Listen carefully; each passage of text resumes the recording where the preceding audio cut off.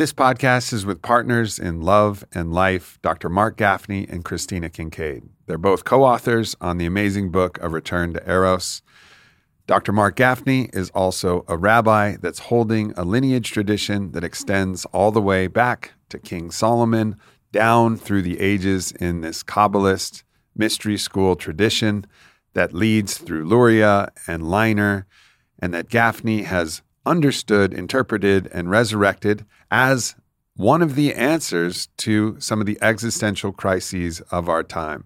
He's one of the greatest thinkers I have ever encountered, and I truly believe that his message is here to help guide us from our old story to the new story that can help humanity thrive for eons to come. And please stay tuned to the end of the podcast to hear a message from the heart about some of the reasons why I chose to podcast here again with Dr. Marc Gafni. But before we get started, a word from our sponsors. First up, we have Mudwater. Now, Mudwater is one of my favorite products that are out there in the health and wellness, better for you space. It's a coffee alternative. It has 4 adaptogenic mushrooms. It has cacao, Ayurvedic herbs, and it's really a coffee alternative. It has a fraction of the caffeine of a cup of coffee, but I do like a little bit of caffeine, and Mudwater just hits that sweet spot. It doesn't have a bunch of sugar or anything in there, so if you want to add your own sweetener, you're welcome to, or if you're mixing it in a shake or a warm morning drink like I often do. It's just really a kind of a perfect product, and it's no surprise that Mudwater has done so well as a company because it's just phenomenal. And phenomenal all the way up, all the way down, not only from the quality of ingredients, the flavor profile, and also just the customer service and the ethos of the company itself. I am a huge fan. And again, cacao and chai for mood and a microdose of caffeine. They got lion's mane, which helps with cognitive support and alertness. Cordyceps, which is the flagship ingredient in our product Shroom Tech Sport from Onnit. It's got chaga and reishi to support your immune system and offer that little bit of calm that comes with the reishi mushroom. Turmeric is also one of those great products for any kind of stiffness or soreness you might be feeling. And cinnamon, which is an ingredient that's very close to my heart. That also has a bunch of antioxidants and actually in high enough amounts can help with blood sugar regulation. I talk about that a bit in my book, Own the Day. So Mudwater is just one of those things that if you're curious about a coffee alternative and you like making delicious beverages, whether they're smoothies or hot drinks, I highly recommend it. It's Whole30 approved, 100% USDA organic, non-GMO, gluten-free, vegan, kosher certified. It's got all the goods. So go to mudwater.com/amp. That's MUDWTR.com/amp. And you can use the code AMPMUD for 15% off your Mudwater order. Once again, mudwater.com/amp. Use code AMPMUD for 15% off. And finally, we have Onnit. And I want to spend this time talking about the 4 different types of Alpha Brain that Onnit is currently offering. Now, for those of you who aren't aware, Alpha Brain was Onnit's flagship. It was the revolutionary nootropic formula tested twice in double-blind clinical trials and shown to be effective in helping improve focus and general cognitive function. So whatever it is that you're doing, whether it's studying or podcasting, it's something that you can put in your tool belt to help elevate your consciousness. But now we have 4 different iterations. And of course, there's the original capsuled Alpha Brain. And one of the advantages that I love about the original formula is the inclusion of cat's claw. Cat's claw is really long-term, highly neuroprotective. And so it's a very well-rounded brain formula. And then there's the instantized version, which comes in these little packets that are delicious that you can mix in water. Now, I typically bring those when I travel, and you have the option. You can either drink it fast and get the full dose of original Alpha Brain immediately, or drink it slow if you have a longer, more drawn-out day where you want to spread the effects out over an hour, 2 hours, just mix it in your water bottle. And again, it tastes awesome. So that's also an advantage. Then there's the Alpha Brain ready to drink shots. And you just rip the cap and drink the Alpha Brain. And it has a slight modification to the formula in that it includes a little bit of caffeine. And caffeine and Alpha Brain pair brilliantly together. So this is going to pick up your energy as well as giving you the cholinergic boost that Alpha Brain is known for. And then there's the Cadillac, which is Alpha Brain Black Label. Alpha Brain Black Label has a couple different advantages. One is a full dose of macunapurines, which increases and up-levels the availability of dopamine in the brain, which is great for modulating your mood into a much more positive state. Then there's a full dose of phosphatidylserine, which has a host of different benefits. Of course, there's the nutritional mushroom lion's mane and a variety of different ingredients that we put together. It took us over 10 years to develop a formula that was worthy of carrying the Alpha Brain name and being significantly different. And we did it with Alpha Brain Black Label. So that's a brief explanation of the 4 different types of Alpha Brain. So if you're interested, check it out. Go to onnit.com/Aubrey and save 10% on all of the different Alpha Brains. And now an uninterrupted podcast with Dr. Marc Gafni and Kristina Kincaid. Marc. Hey, Aubrey. How are you, brother? Good to see you, man. Good to see you too. Be here. Yeah. Hey. Kristina. Hey. Hey, hey, hey. Good to see you too. Yeah, good to see you as well. Yeah. So, all of us here, in our own way, have spent a good portion of our life and a big part of our dharma in service of the goddess. For you particularly, Marc, in all of the Abrahamic religions, there has been a big emphasis on the masculine presence of the divine. That's what we look at. We call it He, God, He. And this has been carried on through the traditions in many ways. And you came in and you reread the lineage texts all the way back to the ancient texts. And what you found was a through line where it was actually the goddess that was at the center of the temple mysteries. She. And she's been largely forgotten in our interpretation of what Judaism is, of what Christianity is, of what Islam is. In doing that, you became something of a heretic, of course, changing the gender of the God that is worshipped. I mean, it's kind of a big deal. And I'm sure in your journey, you came up against a lot of resistance from conservative, traditional Jewish faith, saying like, whoa, like, what are you doing here?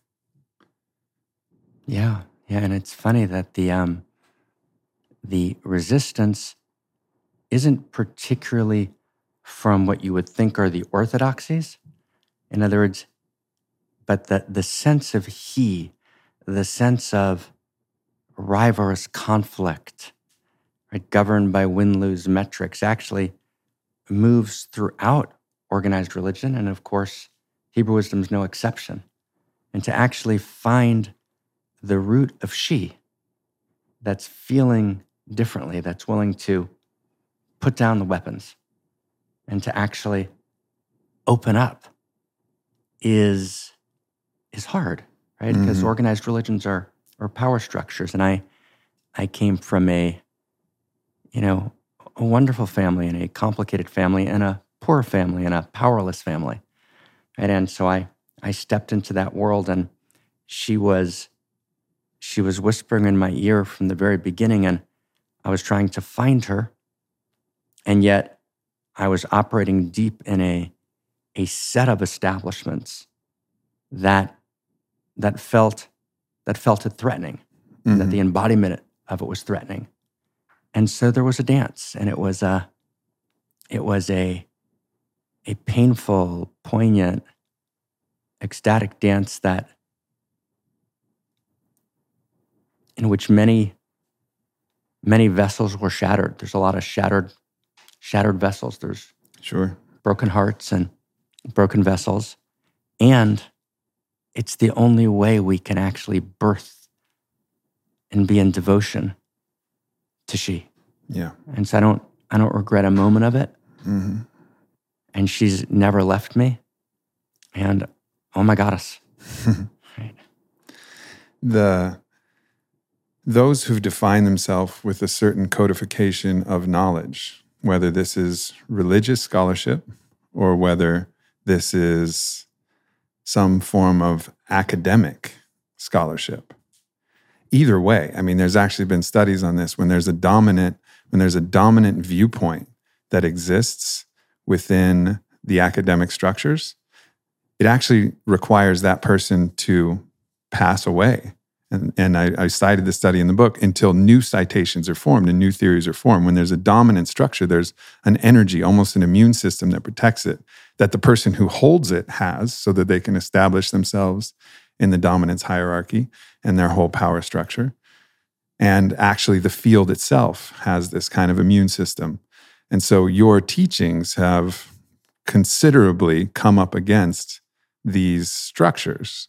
And we'll talk about, some of the ways that this has transpired, of course, because there's, a big issue to discuss on the table. But ultimately, the framework is that regardless of which way your life has gone, you've been someone who's been flipping over the tables of established thought and codification and the idea that people know something and they're empowered because of their knowledge base, right? Like You've been challenging that deeply. Beautifully said. I would just, gently, tenderly, fiercely, and maybe today's about those two words. It's about so tenderly, right? Quivering tenderness and fierceness. Just two things that just kind of come up. And one is that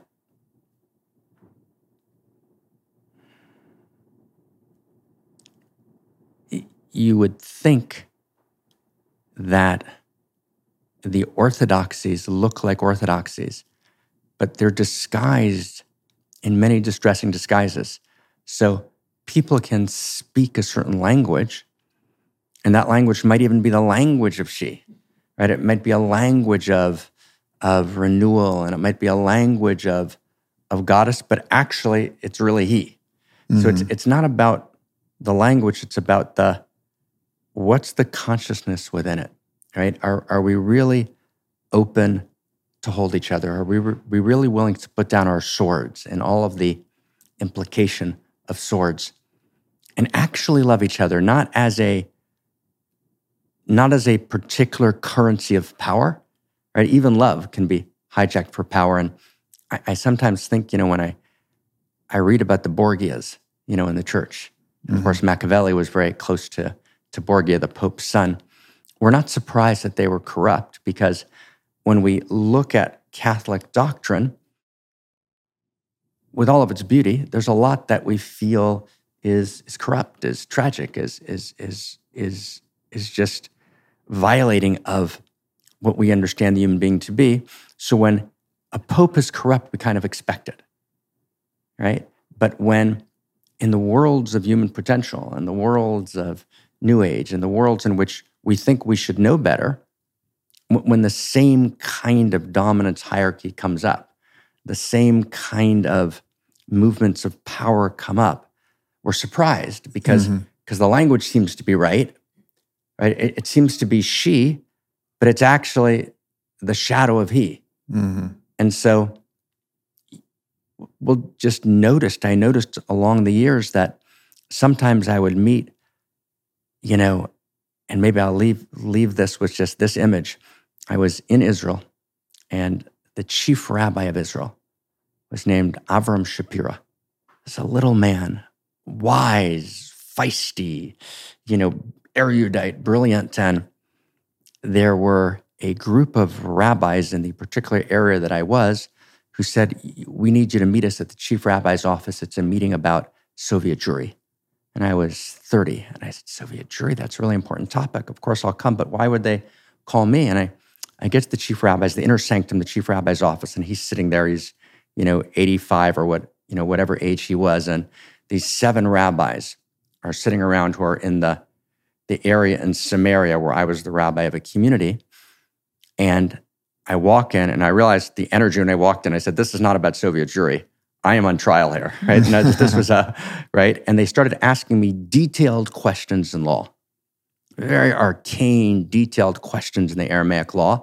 And Goddess has been good to me, so I know something about that, right? And they were surprised, and I answered every single question. And they just were like, shocked. And then the chief rabbi says, Kulam yetzu, right? Says, everyone please leave. And then we're sitting looking at each other, and I'm not sure, is he going to blast me? And then he says, shvanim, right? Kind of like rabbits, little people. All the rabbis who had left, and he said, I understand what you're doing. I'll protect you, right? And this was the chief rabbi of Israel, right? And there was she in front of me. She is this old man. So she appears in all sorts of disguises, and you never know where she's going to appear. It's not split along the lines of the renewal people or the Orthodox people. It's about who a person is. Am I in devotion to she? Or am I in what's ultimately some form of rivalrous conflict, which the currency that I'm using happens to be religious or spiritual, but ultimately, I'm not in devotion to her. Right. So this rabbi was in devotion to her. Such a good distinction. Such a good distinction. And that image really lands. Kristina, I want to go into your story a little bit, because obviously massively successful career as a model, but through that process, you incurred some trauma, sexual trauma, which,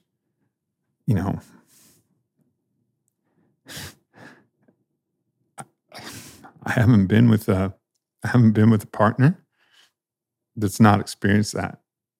And it's not like I'm pre-selecting for that category, or like I'm attracted to the manifestations of that. It's just every time I get intimate with someone and really find the truth,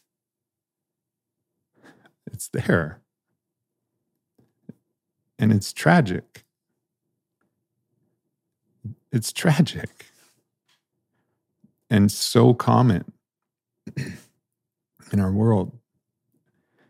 And, you had experienced this, and that led you on your journey to heal yourself and then offer the insights to others. So I don't mean to summarize your story for you, but, tell us a bit of your journey through that process. Yeah.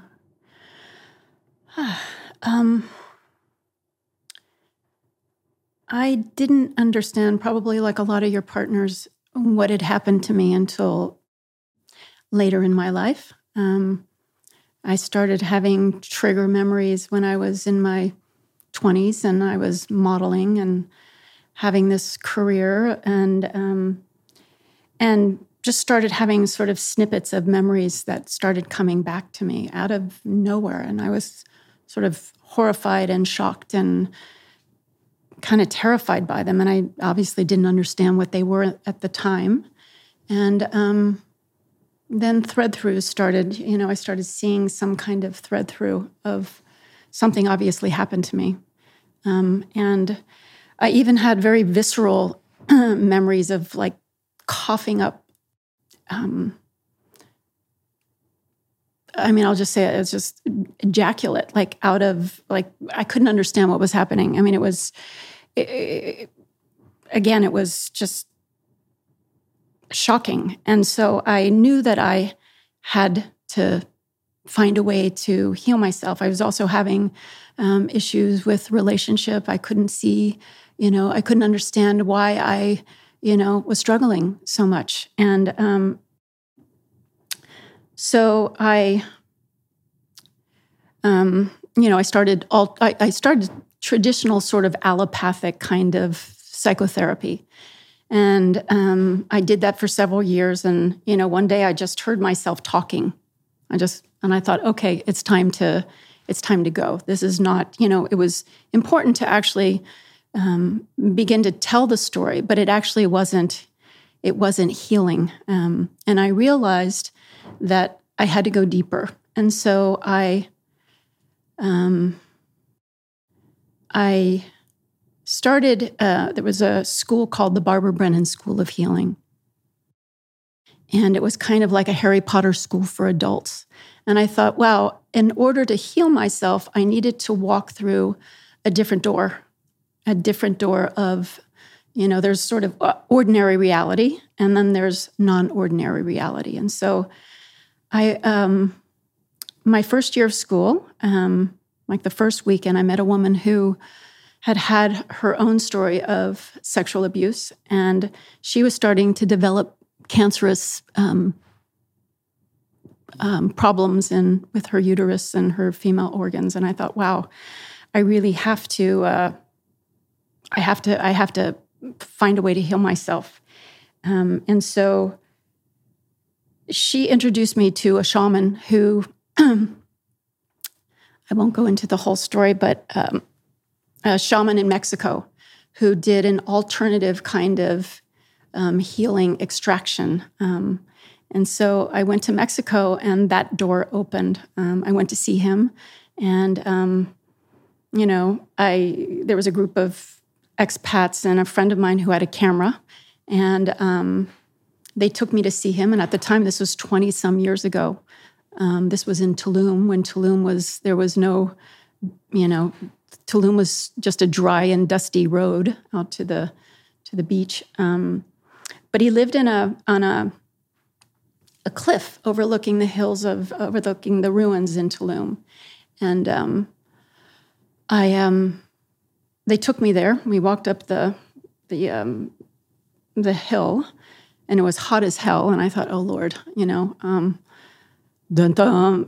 I shouldn't have come. And so we got up there, and out he comes. We didn't know he was there. You didn't have cell phones at the time.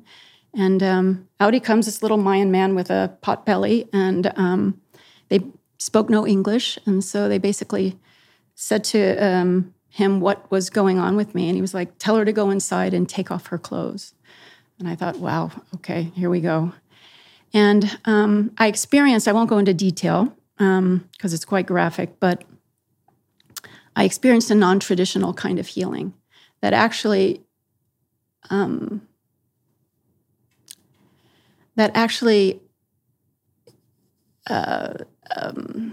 began me on a deeper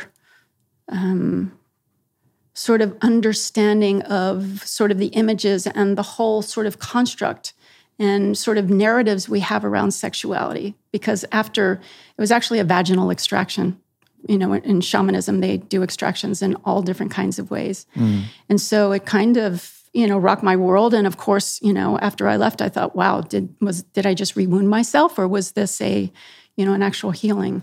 So just for context. Yeah.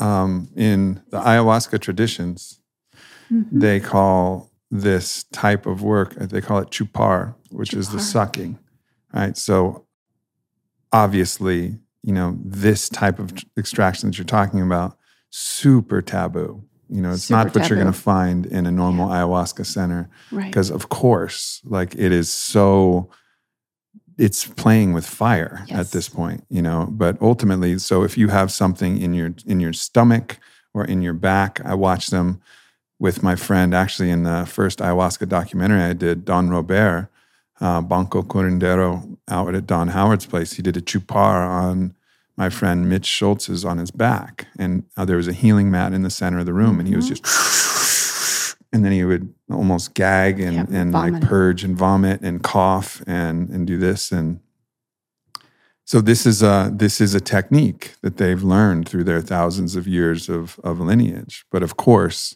when the trauma is sexual, well, so many of these things are reasonably so off the table, because the impeccability required and then the willingness to enter that space required, it's hardly ever going to be met in the right criteria for that to be warranted.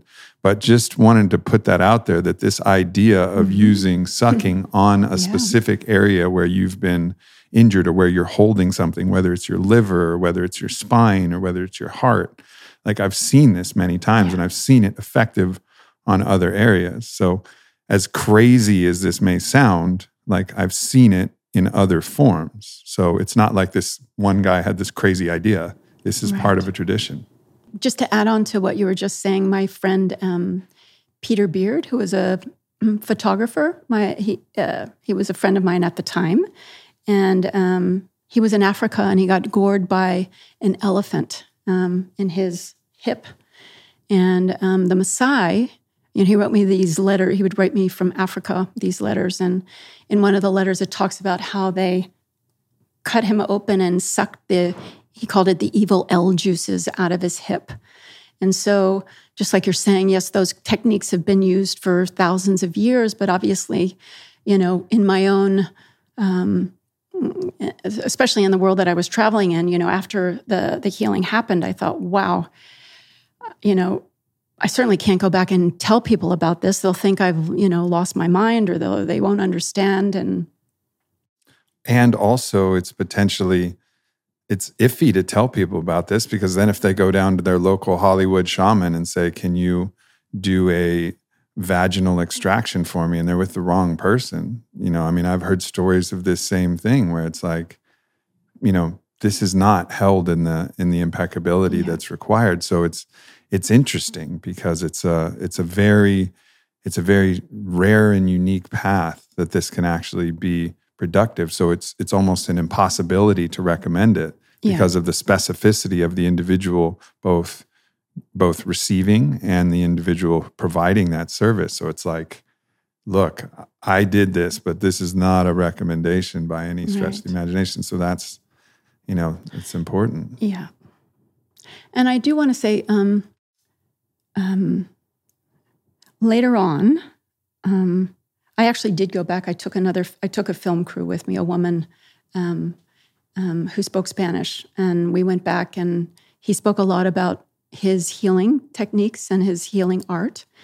And she felt confident when we left that he was integrous, and I did as well. There were, like I said, there were doubts that came in from, lots of different voices, but I was also experiencing something that was profoundly liberating. And just to say later on, just, fast forward in terms of the Barbara Brennan School it was a 4-year program. And for your senior year, you had to do a case study, and you had to do a session with a person who, you had to do 10 sessions. And then you had to present your case in front of a group of faculty and students from the school. And so I was praying, please, dear God, send me like the perfect person for this healing. And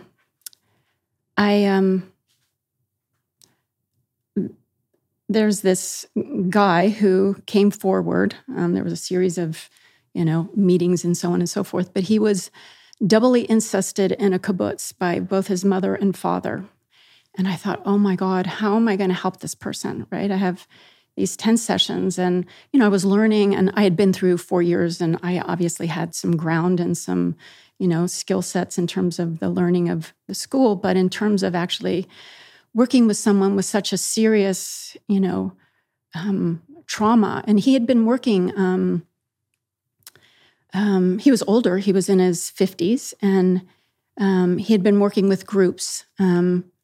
And he kind of developed this body of work where it was about letting your genitals talk, right? And so he was a partner of Eve Ensler, who went on to write the Vagina Monologues. Wow. But so around in Barbara Brennan, there's a particular protocol where you start at the feet, and then you go up the ankles, and then the knees, and then the legs, up the body. And you're fully clothed, and obviously the person's fully clothed. So it's very, very boundaried healing. Then you go up the chakras and so on and so forth. And so around the 7th healing, I heard my guidance say, put your heart over his genitals. And I thought, not sure I'm supposed to do that. Hello? That's kind of against the boundaries in school, and then I heard it again, put your heart down over, his genitals. And I took a deep breath, and, I thought about it a little bit more, and I asked again, are you sure? And the 3rd time, it's going to make me cry, but I just put my heart over his genitals. Sorry. And I realized he started crying. He burst into tears. And it was like the first time he had been touched without a sexual intention in his genitals, right? And I realized that's what the shaman did for me as well, right? There wasn't There wasn't an intention sexually, even when he was doing the extraction. And that's what felt so different. It's all about intention, right? And so he could feel the love, and that's what actually did the healing. Does that make sense? That it was from a pure place. There wasn't a sexual intention to take anything or an expectation of anything. And so I realized, wow, that's what my guidance was trying to tell me when I was working with my case study. And so I wrote up the healing. You have to write it all up and present it before the faculty and the students, and almost got kicked out of school. And I had to do 20 more Jungian sessions. I had to, to make sure I had good enough boundaries to actually, graduate from the school. But it was an extraordinary gift to know, just to receive that, to understand the depth of what that healing was about for me, and that healing was about for him. Mm-hmm. So that was one, part. Healing is obviously a journey. And I went on to study a body of work called Core Energetics, which is based on Reich's work, which was a lot about, learning how to read the emotional energy that's creates the person's physiologic expression, and then using that sort of energetic wisdom to actually, rather than going in through the head, you go in through the body, right? And so you can see the physiologic, where the blocks are in the body. They teach you how to look and find the blocks. And, Reich's whole work was about, helping liberate the armored man, right? We have this, we develop this armor, and, this central channel gets blocked. And, if we're not allowed to have our sex, then our energy has to run around the second chakra. If we're not allowed to have a sense of self, our energy has to run around that. If we're not allowed to have the fullness of our heart, our energy runs that way. If we're not allowed to have our voice, right, it runs around right into your ability to kind of visualize and create your life, to your connection to source, right? And so when all of that's blocked, we live this kind of like awkward, weird configuration of our divinity, I'll say, right? And then the work is to actually unblock and unarmor ourselves so that we can have the fullness of our being and connect to our divinity. Yeah. And so I did that body of work for many, many years. And, I remember Barbara Brennan, they said, when I first started school, your biggest wound will become your greatest gift. And I thought at the time, I was like, fuck, I can't imagine how I would, I could think of that kind of wounding as being a gift. And, at the end of it, right, when you actually start to heal and you start to grow and learn, right, you realize you can actually turn around and give something back. So it does become a gift. And when I met Marc, and there's a kind of a long segue, and the other thing, I traveled around the world with different kinds of healers and shamans to kind of understand. I had an anthropology background and studied primate behavior, but I was always curious about, this whole process of healing. Like, what is healing? How do we heal? What needs to transpire in order for healing to happen? And, what's the common thread amongst cultures that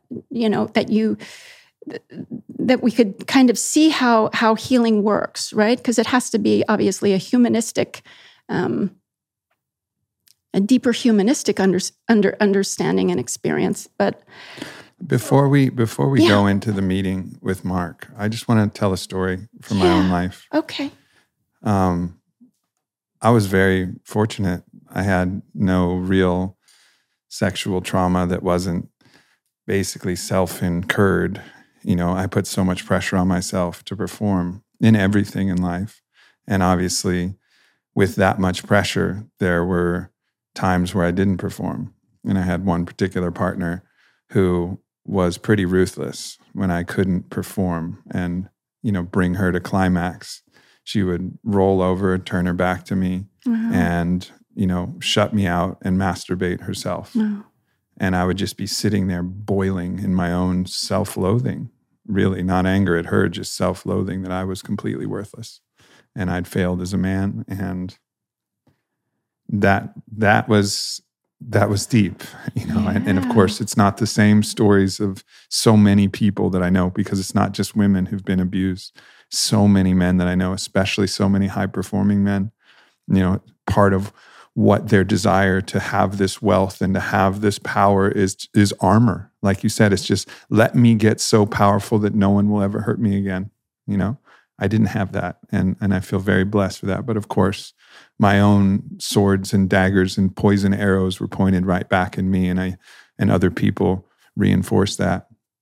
I was able to move through a lot of that thanks to, loving partners like Caitlin and the loving partners that I had, and Whitney and so many other loving, beautiful partners. But there was still a lot that I needed to heal. And actually, as it was unhealed, towards the end of my relationship with Whitney, that healing hadn't happened. And of course, polyamory is an incredibly challenging thing where it's not only one partner that I was worrying about satisfying, it was many partners, and it was not many, but, the other paramours that I had, sometimes one other one or another one. And so there was this feeling that something was off, and it actually manifested, as you described, obviously not as severe as the cancerous growths, but I would get these real dry patches on my penis that it were incessant. There was no way that I could stop them. Like the skin would get really dry and peel. And I was constantly doing, then the scab, it would form like a scab, and then it would come off, and it wasn't an STD or anything like that. It was just like a skin condition, but it was entirely localized to my penis. Right. And I thought, all right, this is what I have to deal with. And then I would get, pains in my prostate and different things. And again, I was in a fairly loving situation. There was nothing like I look back, it's a beautiful relationship I had. But when I got with Vailana, her nature is as a healer, and she's had, as I said, like her own traumas. Yeah. And a lot of these traumas that she didn't remember.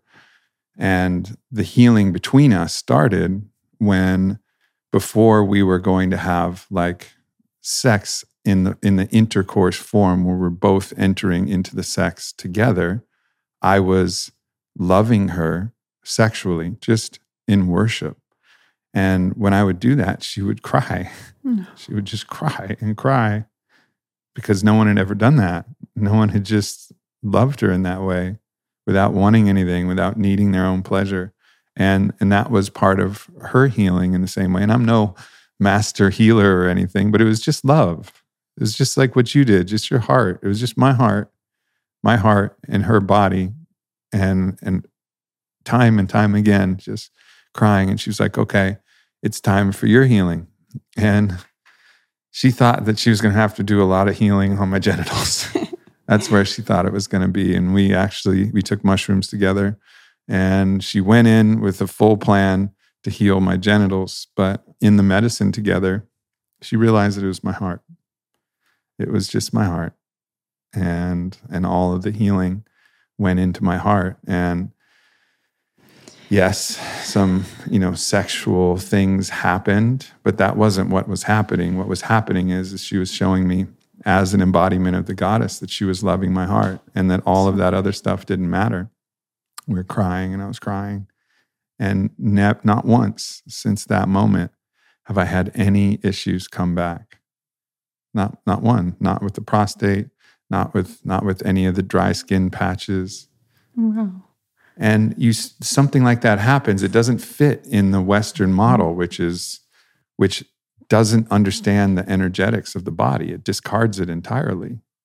But you experience something like that, and we are multifaceted, multidimensional, complex, energetic beings, and we store energetic trauma in different places. So I just wanted to share that story because it's personal to me, and I know it, and I felt it, and Vi felt it. And, we know how powerful that is. And of course, we're blessed in the fact that we were both able to offer that to each other, not because we're masters, but just because we had a lot of heart and, some great intention. And of course, we've gotten more skilled at being able to heal each other since then because it opened our eyes. But it's a powerful story about what can heal in the container of sexuality when the trauma has come sexually. Yes. Gorgeous. Thank you. So, Kristina, now let's go to the part of the story where you meet Marc. And of course, this is more complicated an issue because as someone who'd experienced sexual trauma, you're going to meet someone who had internet accusations of sexual abuse, right? So this was a complicated decision at the start. And of course, I just want to help bring us into your mindset as you made the decisions along the path and you kind of encountered Marc as you know him, as your partner, as your lover. But of course, at first it wasn't. And just what was going through your mind and how that journey kind of took you. Well, I'll say I had read some things about Marc before I went to the workshop. And I wanted to, the workshop that he was doing was called A Journey to Love. And at that time, I had graduated from the core program and I was actually teaching at the Institute. And I was teaching I was teaching sexuality. And so I'm ever curious. And I actually brought the executive director of the Institute with me to the workshop and another colleague. And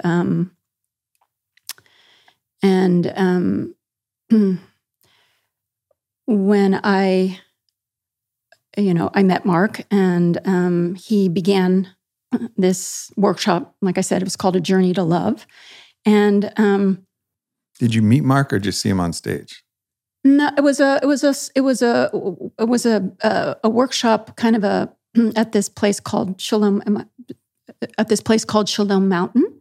And it was a smaller group, but there were probably 40, 50 people there. Yeah, so somewhat intimate. Yeah. And so not particular. We didn't have any kind of, close interaction. He, came on and, began the teachings. And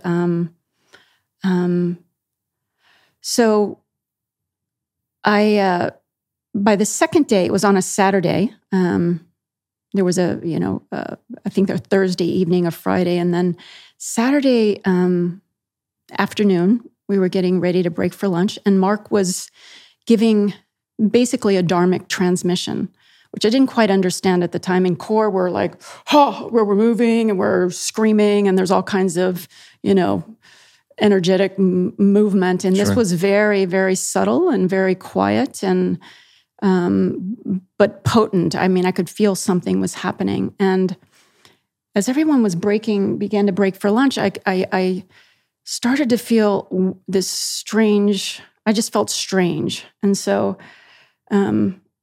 I sat up, everybody was leaving the room, and I sat up against the wall.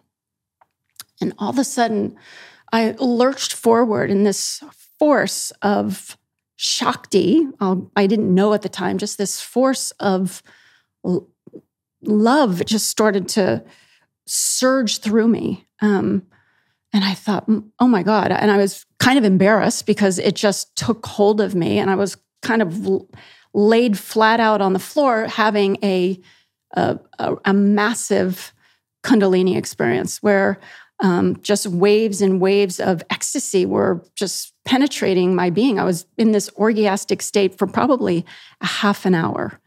And it was, the way I can describe it was like having an encounter with divine love. And she broke me open from the inside. She just fucked me open, literally, like on the floor there. I was at her,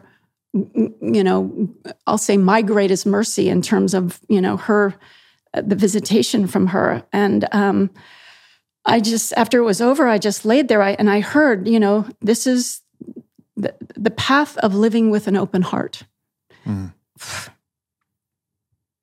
And like I said, I just felt this divine love. It was an encounter with divine love itself that was so overwhelming that I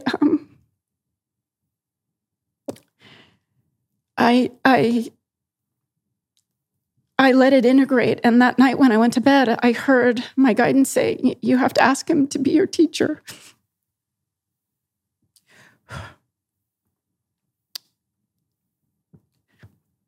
So the workshop went on, and, lots of people had lots of, it was profound and deeper realizations. And at the end of the workshop, I never asked anybody to be my teacher. I was always kind of like the person that traipsed the world looking for different, teachers. I had, I got Shaktipad in India. I mean, I traveled the world, Nepal, you name it. I went everywhere in search of healing for different kinds of healers, and never, ever had the experience of hearing guidance tell me to choose somebody as a teacher. And so I went up to him at the end of the workshop and I said, would you be my teacher? And he said, are you committed, and are you in, and are you willing? And I said, I said yes. And was that hard given what you'd read? Because at that point, I'm sure you hadn't talked to him about what you'd read online, and there's all kinds of wild allegations that have circulated the internet. And you, having been a victim of sexual abuse, was it hard, or did just your encounter with him cause you to just trust him by the expression of his being, and so it was already resolved in your mind? It was already resolved in my body mind. Right. It was that I knew. I knew. I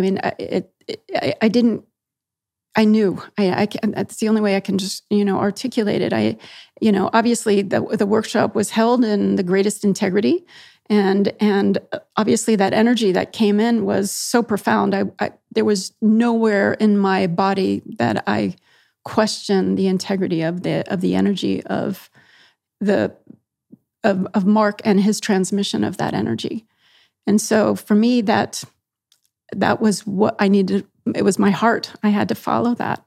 Mm-hmm. And, in my experience with him over the years, that was some 10 years ago,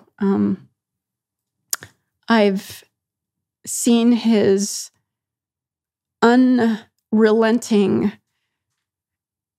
devotion to his students, the people that he works with, and just tireless devotion and love and gifting. And he's a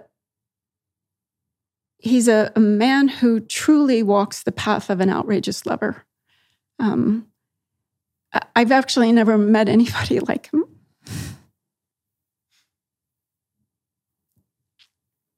It's true. And, you're in the position to know him, to know him more than anyone. You are his outrageous lover, and he holds the same regard for you. From the moment that we all got together, that was the thing that was so obvious, was how attentive and how loving and like how much he revered you and worshiped you, and how much he feels that way to the goddess, in general. And I think for me, that's been something that's hard to explain to other people who read things online and wild things online. And then it's like, but then you're there and you feel it, and I feel you, and I feel like what feels like the truth. And it's like, yeah, all right, we could go through the hundreds of thousands of words and the letter from Sally Kempton and Daniel Schmachtenberger and Barbara Marx Hubbard and Ken Wilber and all of this analysis of this thing and the polygraph tests that, show, according to this polygraph, a less than 1% chance of deception, and all of this whole stuff where you can use your logical mind to try and figure out how the stories arrived and where the stories got askew. And that's all valuable, and I think that's all important, because the mind needs to settle itself as well.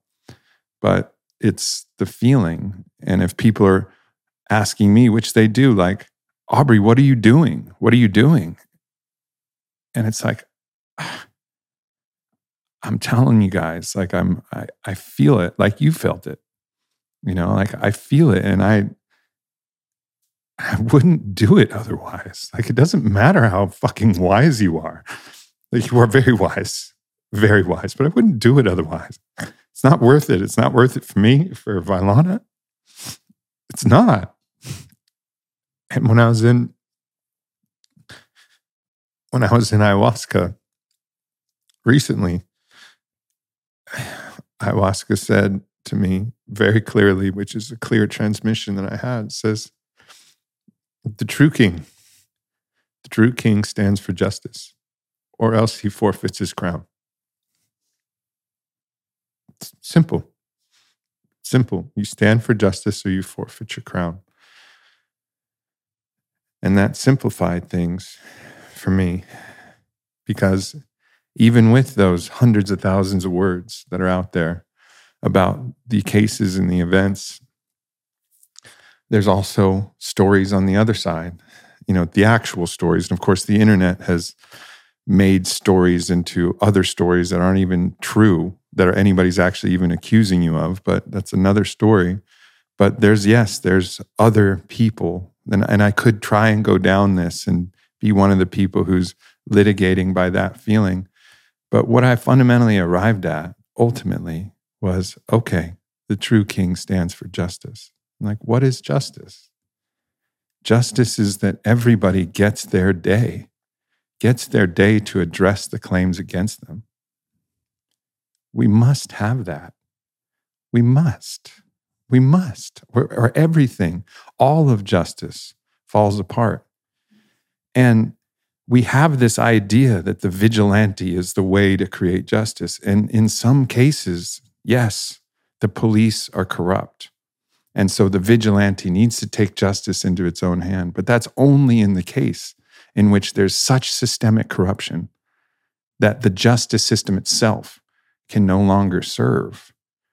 And there was a time when that existed because of the suppression of the voice of women. There was a time where the whole system was unjust, and racially as well.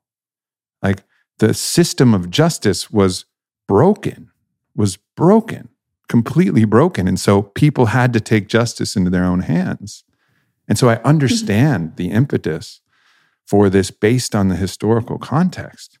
But we cannot continue to live this way where the mob just gets to come in and declare something and no one gets to respond because of the onslaught of information that comes out. And then that person has to pay the steepest price. Like, I know, and I've felt you, and I know how much pain that you've been through because of all this. Like, I know all of this without ever having your day in court, your day to actually address directly the criticisms and attacks that you face. So you have to put your stuff online, and then other people put their stuff online, and nothing ever communicates. And meanwhile, look, I won't summarize that, but this is a good chance to turn to you just to talk about like how this has affected your life, your trajectory in Israel, your ability to reach the world with this message, this transmission that obviously is so incredibly powerful and serves the goddess at large, and how it's unjust that you haven't been able to have your opportunity to have this moment where you could say, all right, here it is. Now we're talking to each other. Now let's find the truth together.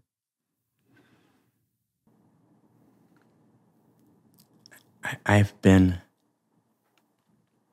silent about this for so long because it's so hard to know how to speak. And I love words. I come from Buddhism, which is a place where I practice at times and I love dearly, is about silence. And the lineage is about words. So I'm madly in love with the beauty of words. But there's a place in which words just can't go. And so I'll try my best. And yes, of course, you're right, Aubrey, that, Sally Kempton and Ken Wilber and Daniel Schmachtenberger and a host of, dozens of just fabulously beautiful people have, evaluated, written about, and we did the words because we had to. But even the words, I didn't really put up in a serious way till I had no choice. I preferred to stay in silence. And I broke silence, and we created this Who is Marc Gafni place just because we owed people the words, and we owed people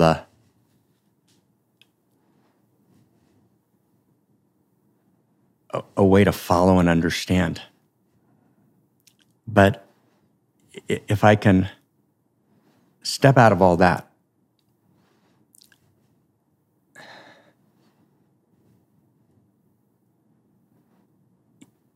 it's almost impossible for me to explain an experience where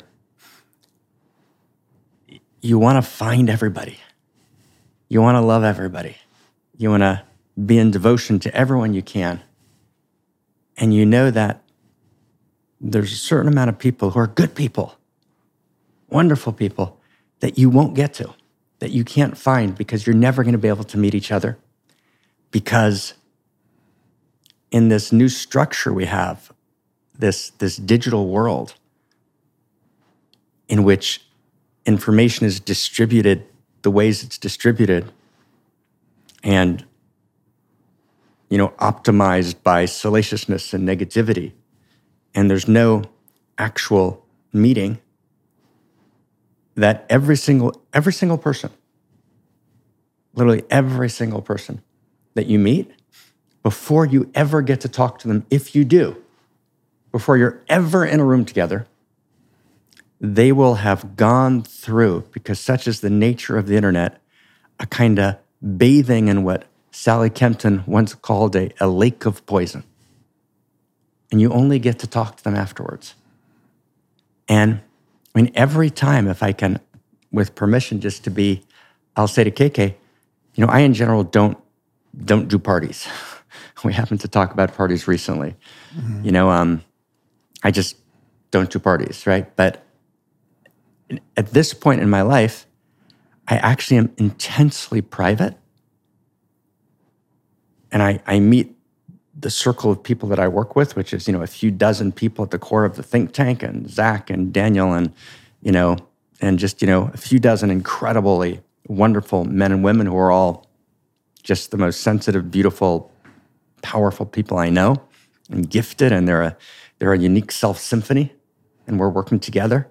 But I rarely step out of that, because I know that if I walk in someplace and I kind of let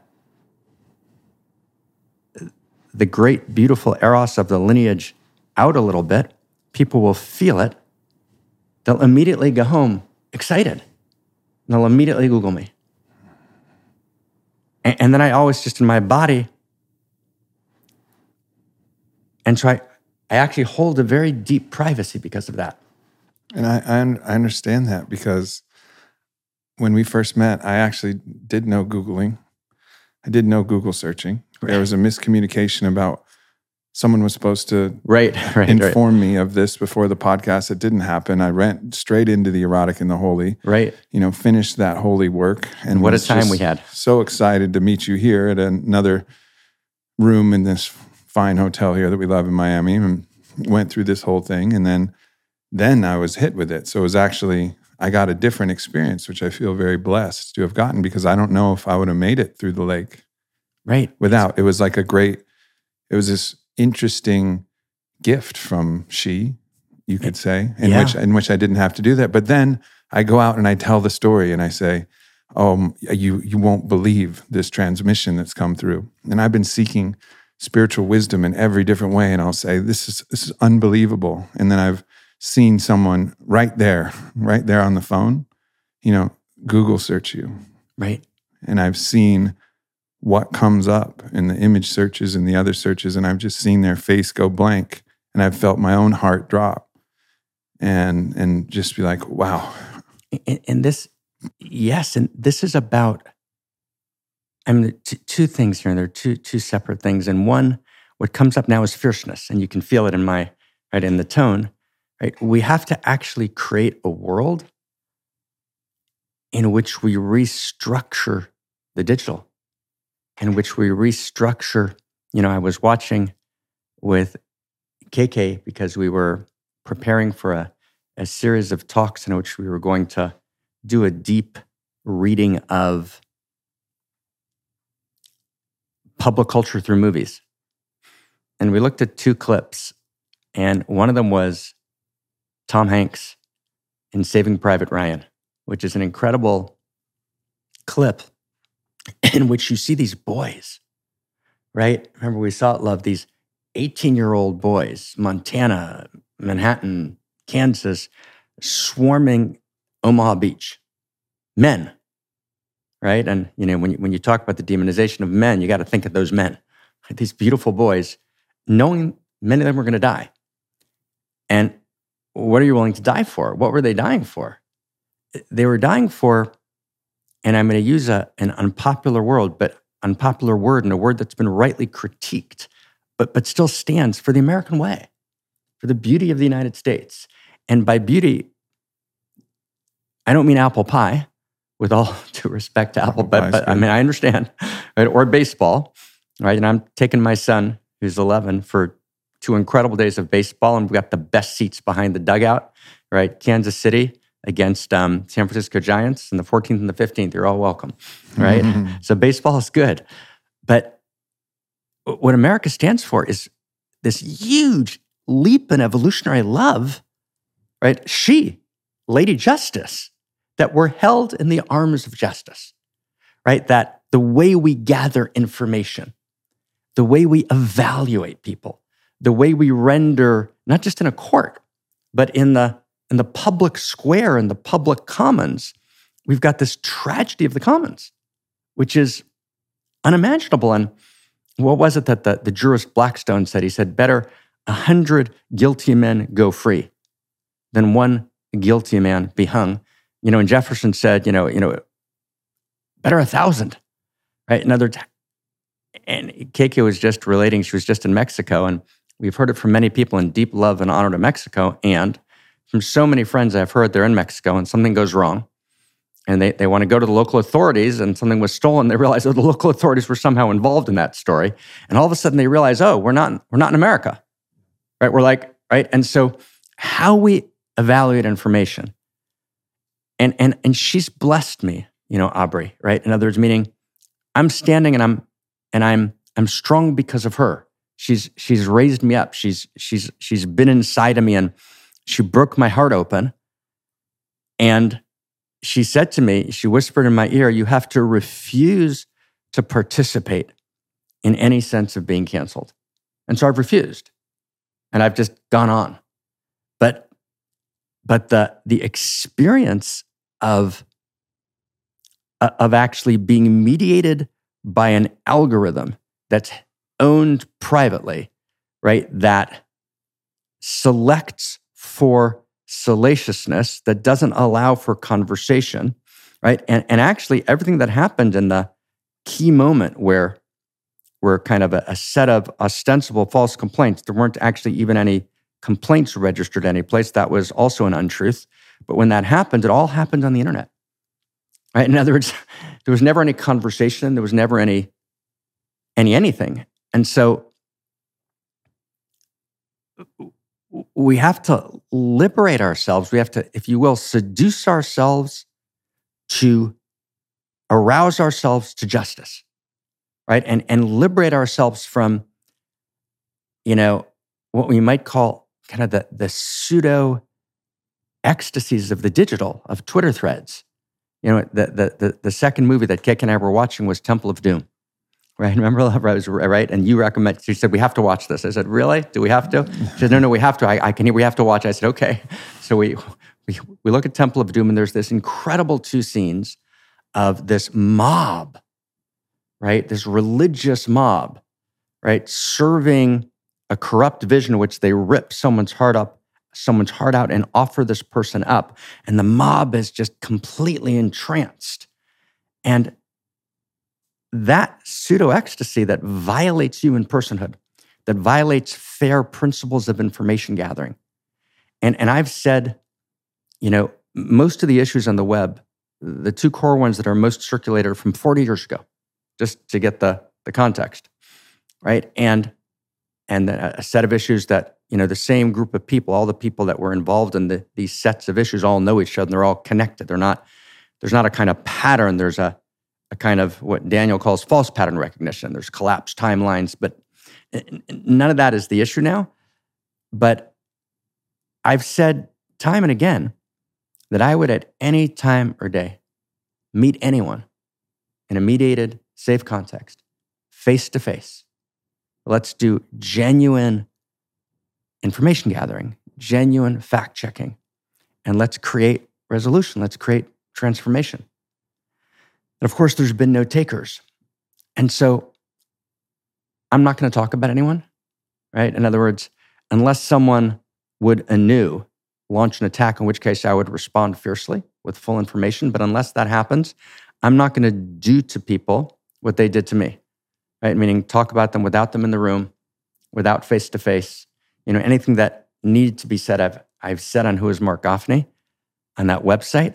But, oh my God, how do we expect Israelis and Palestinians, Hutus and Tutsis, right? How do we expect people who have hurt each other in such brutal ways, we expect them to make peace, and yet we can't find a way to heal our own pain of eros? Yeah. And we have to. There's a few things that come up when you say this. Of course, this scene from the Temple of Doom is not just fiction. This happened in Salem with the witches. This happened in the Inquisition. This happened in the McCarthyism hunt for communists and that witch hunt. This happened in all kinds of crowds of mobs that lynched and hung and did atrocious things. And to identify that, there's the dark, sadistic pseudo-ecstasy of tearing someone apart. That has been a sad and tragic part of our history. Like this exists, except now it's gone in many ways virtual. And it doesn't mean that occasionally those mobs come in a justified way, right? But the fact that it is never justified because it's reifying injustice itself. Yeah, yes. Perhaps I can gently, and we've talked about this, offer a distinction. Like, how do you distinguish? That's a great, because sometimes you need a groundswell, right? The internet has value, right? The internet's, for example, allowed people who couldn't get their story told because the structures of the gatekeepers of power, they didn't have access. And so you can actually bypass. And the gatekeepers of power were corrupt themselves. And were corrupt. Biased racially or sexually or any other way. We hoped that the internet would then give voice. But we didn't anticipate, right, in the kind of innocence of the internet, that actually you're also bypassing integrity in the internet. You're also creating a culture which is toxic, and you're actually weaponizing personal story, not allowing, right, the structures of Lady Justice, of she, right, to actually create resolution, right, to create fact-checking, to create information gathering. But let's go back a step, just 2 steps. So just talk about Salem, because you spoke about Salem. What was Salem? And Salem took place it started in Europe and then came to the United States. We're talking about women. According to some historical evaluation, millions of women. According to others, hundreds of thousands of women burnt at the stake because their sexuality was somehow post-conventional, because their healing capacities didn't fit into the doctrines of the church. And what would happen is there'd be an accusation. It would, like the pseudo-ecstasies of the digital, spread through the town. There were often hidden agendas, political agendas, creating the accusation. We know that historically in scholarship, to serve other political agendas. So it actually wasn't what it looked like. It was serving subterranean agendas. And there was never one accusation. The way it always worked was all of a sudden you had a dozen eyewitness testimonies of a woman being a witch. Now just notice the demonization. A witch means you're demonized, you're dehumanized. And when the context was religious, you used witch. Today on the internet, we use narcissist or sociopath, right? Or, right, there's a whole language, which is our secular psychological language for witch. Or predator. Or predator. And we diagnose, right? The same way they religiously diagnosed. And all of a sudden, the woman was without recourse. And it's shocking. It's a shocking horror. And Salem reenacts itself in Twitter threads all the time. And, I have another personal, the personal story about this is, so I was apprenticed in a particular type of bodywork from my teacher, Porangi. And in combination with some light medicine, psychedelic medicine, I'm able to go in and enter the somatic body and also the etheric body of the individual that I'm giving the body work to. And I did a session for my sister Blue, who's been on this podcast. And again, this sounds all magical and maybe woo-woo to some people, but this is what I felt.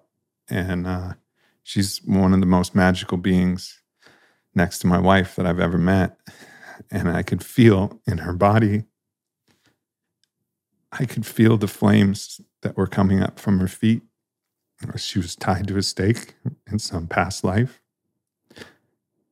And the flames ripping at her flesh and moving up slowly from her toes, up her legs, tearing the flesh off of her bones, going up and up and up. I could feel it. And this is not some distant past. This is hundreds of years ago that this was happening. And so, yeah, yes, our digital version is not that. It's not that. It's softer than that, thankfully. Thank God. Thank Goddess. But it's the same energy, just applied in a different way. Not that heinous and violent, but it's that same result, which is there must be a scapegoat. There must be someone to pay the price for this feeling of whatever it was, free-floating anxiety, the scapegoating, the problem that could be solved through violence. I mean, oh my God, right? The early feminists so beautifully wrote that rape, the horror of rape, is not only to the body, it's the rape of a soul, right? It's the rape, they talked about the rape of a name, right? And these powerful women who brought this new wave of the emergence of the feminine into being, think of, when you think of what it means to have your name abused or your name raped, or to have sexual abuse, meaning the abuse of the sexual through telling falsehoods about it, through distorting it, through passing it through a prism of memory, and then, right, that experience is unimaginable. My experience 20 years ago, at a key moment, was that my baby that I had raised for years was killed.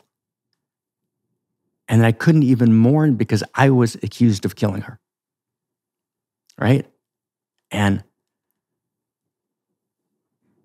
I mean, And your baby was your name? My baby was the Dharma. Mm. My baby was the Dharma, was the teaching, was the lineage. My baby was everything that was moving in me to share about Eros. And the only way, and KK, we've talked about this so many times, love, and Aubrey, the only way I survived it was that she held me. Amen. Right? In other words, and I prayed not to become bitter. Right? And she granted me that. And I'm so ecstatic and so grateful. And I remember there was a certain moment, and I was at Sally Kempton's home teaching, and she was writing, I think, her column for Yoga Journal in the next room. And I heard this voice, and I had run into silence, and I had nothing left to say. And I thought it's just too painful. I can't teach anymore. It was 2011. And I had just gone through kind of another round of just, the same people and the same thing. And this voice said, we live in a world of outrageous pain. And the only response to outrageous pain is outrageous love. And then I don't remember what happened, but there was like a 2-hour teaching. I don't remember any of it. And Sally, who always does what she's doing and ignores what I'm doing in the next room, and when I'm visiting, had taken notes on the whole thing and brought it in and gave it to me. And I was just filled with this intense gratitude. And this next sentence that I'm feeling, it's going to seem to be not believable, but it's true. I wouldn't trade in any of the pain. Right? KK said, right, the wound becomes the gift. In other words, had I not gone through this, I would have been, a talented, gifted dude running around, probably a little bit of an asshole, right? Doing my thing, right? Doing my teaching, a little too self-involved, a little too excited about the teaching. And she ripped me apart. I mean, that's college. She ripped me apart. She just ripped me into shreds. In a place in which I remember in 2006, at that point, I hadn't yet recovered the information, which we did in the end to disprove the false claims. But we recovered it all in the end, and were able to do that. But at that point, I didn't know if I'd be able to recover material that had been deleted from my computer. So I didn't know if I'd ever be able to recover. And these were, just to get people clear, there was accusations when you were in Israel. This is and with that, I don't want to go deep down the rabbit hole, but just for people to understand recovering the information is. That's right. There were a set of claims to people specifically when I was in Israel. And there was an enormous email thread that would falsify the claims, and an enormous amount of email had been intentionally deleted from my computer. And these were about consensual relationships that you had. Consensual and loving and mutual, right? And we were able to recover all the material, right? And in great honor to the people who I still love, right? And honor and wish the best for, right? And I'm not going to respond to them or speak about them, and I wish them mad blessing, right? But at that point, I didn't know if it would be recovered. And my name was so devastated. Like there was no ordinary place to live. I just couldn't live. And so either I was going to die, or she had to create a place, someplace other than this world where she would hold me. And I remember being at a restaurant in the middle of this period. I went by myself to sit and just think. And the waitress comes over to me, and she said, "You look sad." And she was just kind. She smiled, and just my whole heart just burst into tears. And she was like, "Wow," it was all right. It's like, but so she broke me open. And every time in the last 15, 17 years, when the normal structures of self would seek to rebuild themselves in me, because we forget very quickly, right? She'd break me open again, right? And she's been hard on me, right? And Aubrey, on everything that's holy, like, if I could press a button and not have it happen, I'd not have it happen because of all the people that got hurt, right? But there's another button that I would never press because of the insane gifts, right? That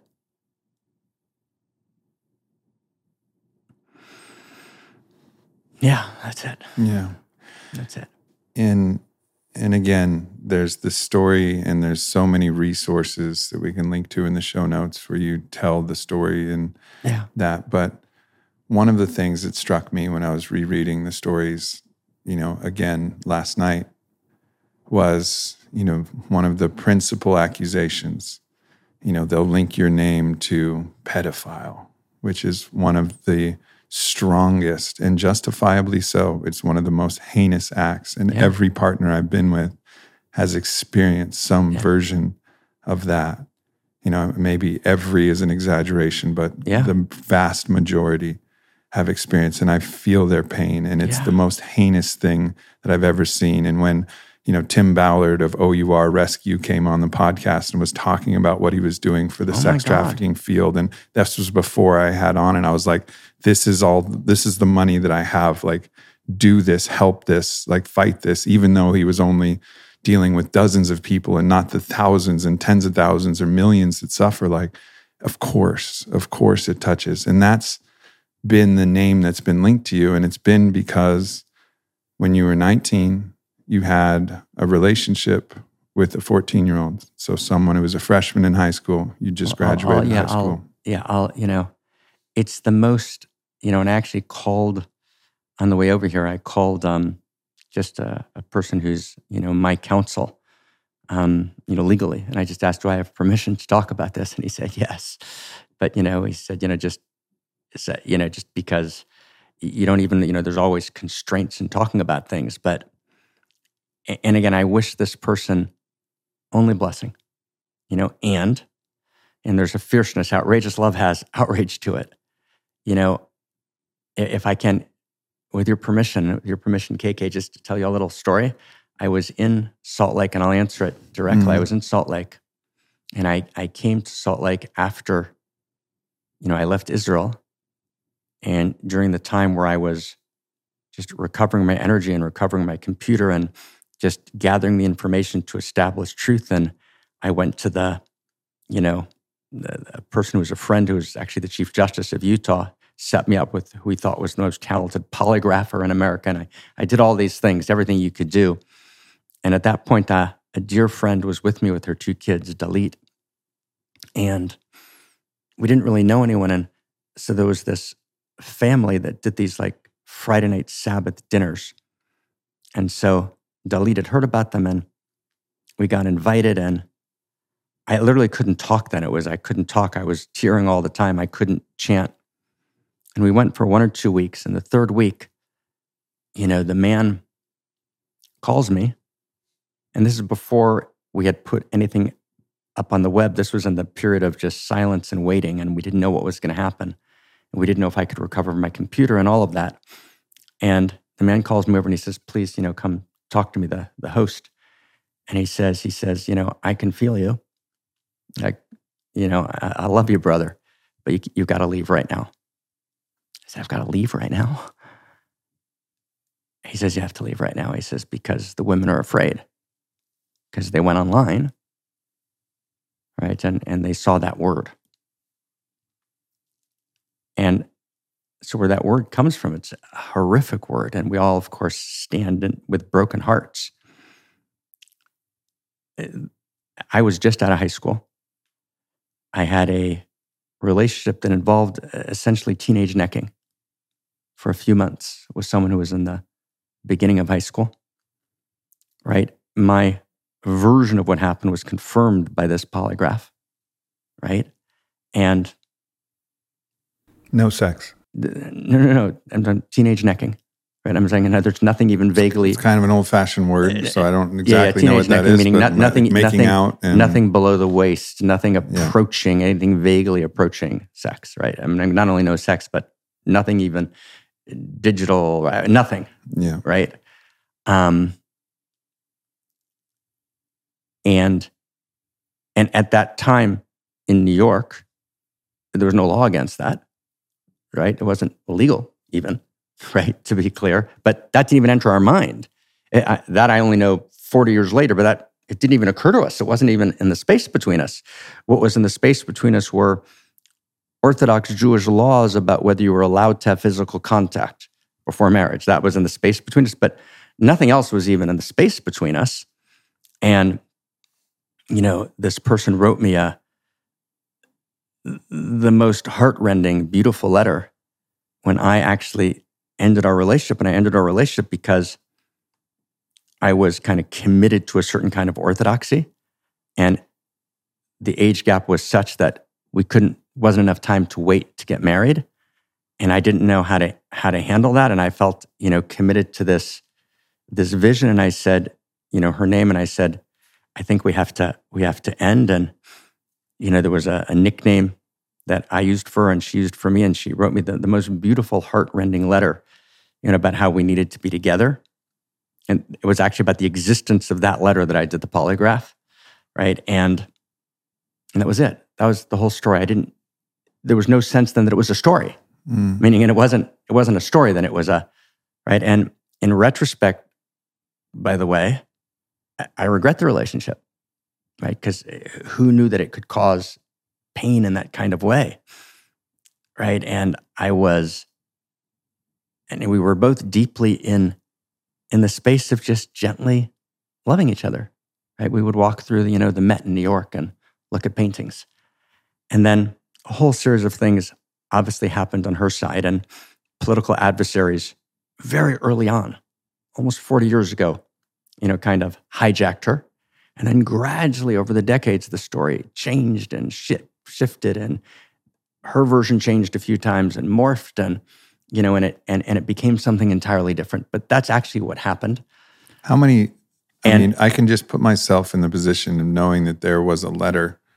There was an actual letter that was written. It was not an email back then. It was a real letter. And I could just imagine you being like, fuck, I wish I kept that letter. Right. Well, but I want to go with, totally, brother. And I want to just go a different place. So what happens is regularly, I will get, some feedback from someone saying, which is clear in their eyes, that the story they heard is that 55-year-old Dr. Gafni, right, was involved with a 13-year-old. That's how the story is bandied around. And so the story is bandied around and has shown up all over the internet that way, where Dr. Gafni or Rabbi Gafni, right, 50, 60, 40, 45, involved with a 13-year-old. In other words, the fact that I was a teenager right out of high school, right, and she was, in the beginning of high school, and that the story was, this very, very, innocent, virtually chaste, right, encounter, right, is lost.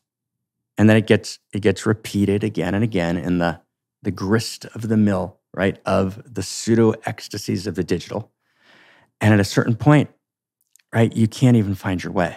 Well, and even 13 versus 14, it's just, right, it's just goes adjusting the age a little bit slightly. And again, I don't want to go into any details. We actually had to do the hard things, hire a private detective, find out the right, the right birth date, to remember when it started, to find evidence. I mean, we did all the hard work on this, but all I'd like to do is, which I don't think will happen in this lifetime, and I've offered it for decades, is sit in a mediated context. And let's actually, but so it's beyond tragic, it's beyond painful, and also, and I apologize for this, but I have to say it's also not okay, right? And because the divine feminine doesn't live, right, in women as opposed to men, right? And so the transgender movement has a good point. Their point is it's not about boy-girl, right? It's not a boy-girl gender issue. the divine feminine lives in me and lives in you and lives in your holy partner, V, and in KK, and in men and women all over the place. And so the fact that a person is in a male or female body doesn't give them license, right? And there's also a fierceness to this. It's not okay. It's not okay, right? And we have to also stand for justice and for she and for serving Lady Justice and not kind of get lost in a kind of cheap grace or cheap kind of tenderness, which doesn't hold the fierceness of these boys dying on the beaches of Omaha for the sake of justice, for the sake of fairness, for the sake of integrity. And think about if it was my daughter who was falsely accused, or your daughter, right? Or our sister, or our brother, or our mother. Or my son. Or our sons, right? And so, although on the one hand, I've kind of refused because she's allowed me to, she's whispered, she's held me to become bitter, but I'm not just tender on this. I'm also fierce for the sake of all of the people who are in prison today, who don't have funds to prove that they're innocent. And I was blessed.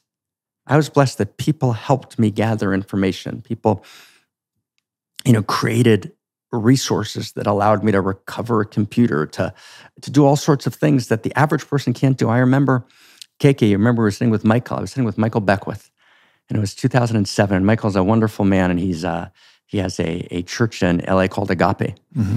And Michael and I were going over the story, and Michael looked at me and he said, "You are such a white boy." He says, "This happens to the brothers all the time, right? But you have the resources. You're going to walk through this." He said, "You know how many brothers I know who haven't walked through it, right? Because there were hidden stories and hidden actors and accusations made, and they couldn't afford to recover the evidence. They didn't have people or a chief justice who could put them in touch with the best polygrapher." And I was privileged, madly privileged, and I'm so grateful. But the amount of people today who are destroyed in the digital or in the court system because they can't actually defend, right, their good name because they just don't have the resources, because they're poor, because they don't have the right relationships. And, I said to Barbara Marx Hubbard, who's just this great woman, and fierce, teacher of conscious evolution, and she really stood with me in this so deeply and so beautifully, right? She stood with KK and with myself. And, Barbara said to me at one point, there was a frustrated moment. And Barbara used to like to have her with KK. They'd have a glass of wine every day at 5. It's 5 o'clock. It's time for wine. And Barbara could have a couple 5 o'clock somewhere. But it's time for wine, right? It's 5 o'clock somewhere. It's time for wine, right? And Barbara said, like, "Mark, if only we didn't have to deal with this, right?" And I just had this flash of clarity, and KK did, and we all had it in Barbara at the same time, and Zach was there, Zach Stein. And I said, actually, I just got clear. This is not a bug in the system. It's a feature. And we had to go through this. This is part of she. This is part of Lady Justice. And it's hard. But this is where it is. And this is, and the work's here. And this is the Dharma. And we're the Dharma, right? We are the Dharma. It's how we hold each other. And so, yeah. There's a couple things that come to mind. One is, I think in popular culture right now, we're seeing something that started similarly as accusations that flourished online in the Johnny Depp Amber Heard trial. And that happened many years ago, and we haven't seen Johnny Depp in a movie for many years. He files a lawsuit, $50 million defamation, and then eventually it works its way to the court, and somehow they made a deal where the full trial would be actually shown on TV. And so now all of the evidence is coming through, and they're having this moment. And it doesn't guarantee that the jurors or whatever will find the truth, but at least the stories are being told and met and cross-examined, and we're actually seeing something which is, oh, the story wasn't quite so simple.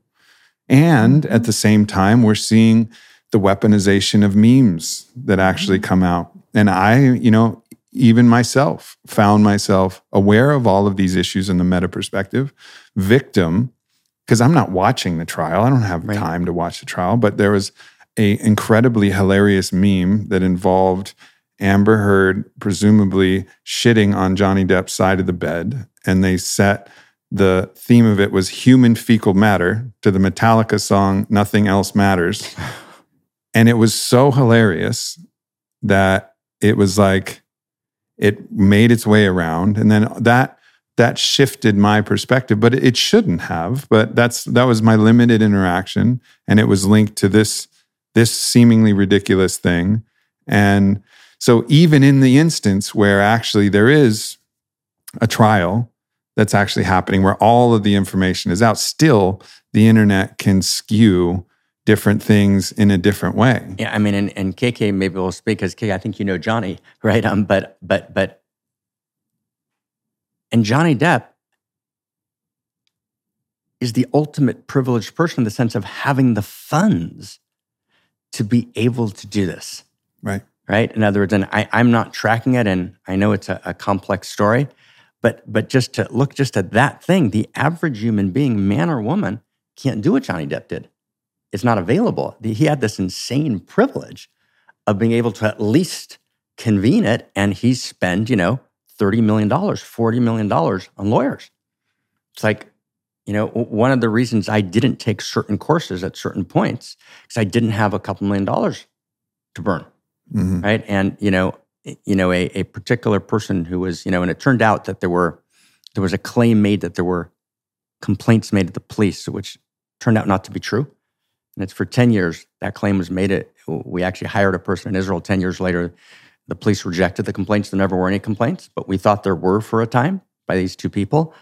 And at that time, when we thought that was the case back in 2006, and just get the implications of that, and because of it, I didn't visit Israel for a decade. I missed my son's wedding, right? I mean, it's right. So that even the claim of complaints was false. But at that time, I looked into, okay, so what would it take to engage this? And I was told, well, you need $2-3 million, right, to be able to have the sets of people you need in order to engage this properly. And I didn't have $2-3 million, right? And so instead, I went silent and put up a website and did the path that I could do. So just even invoking Johnny, which is in all the important ways you did, and it also invokes who's got $30 million to blow, and just KK. Yeah, no, just yeah, I get it. Yeah.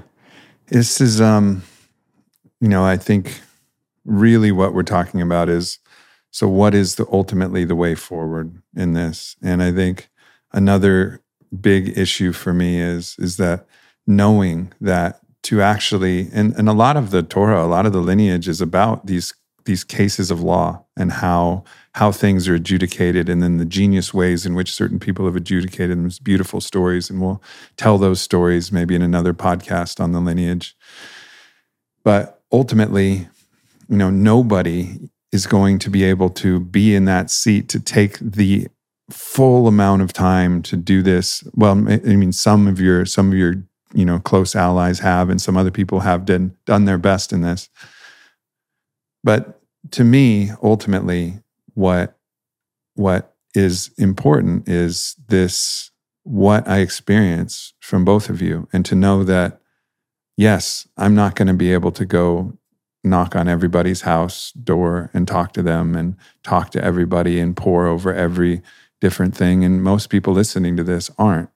And in all cases, most people aren't going to be able to find that unless you're watching every moment of the Heard Depp trial like the jurors are. Like, there has to be a little bit of, well, I'm not sure. I'm not sure. And then so for me, I have the anthro-ontological feeling, that thing that I feel in myself, then I experience you and I experience you, that says, okay, like, I trust by the way that I see you not only interact with KK, but I interact with every server that we've, had in a restaurant and every different interaction, how you've been so conscientious and loving of my wife when she's been around, and all of these different pieces. And also to know that for the last 10 years, you guys have been inseparably together.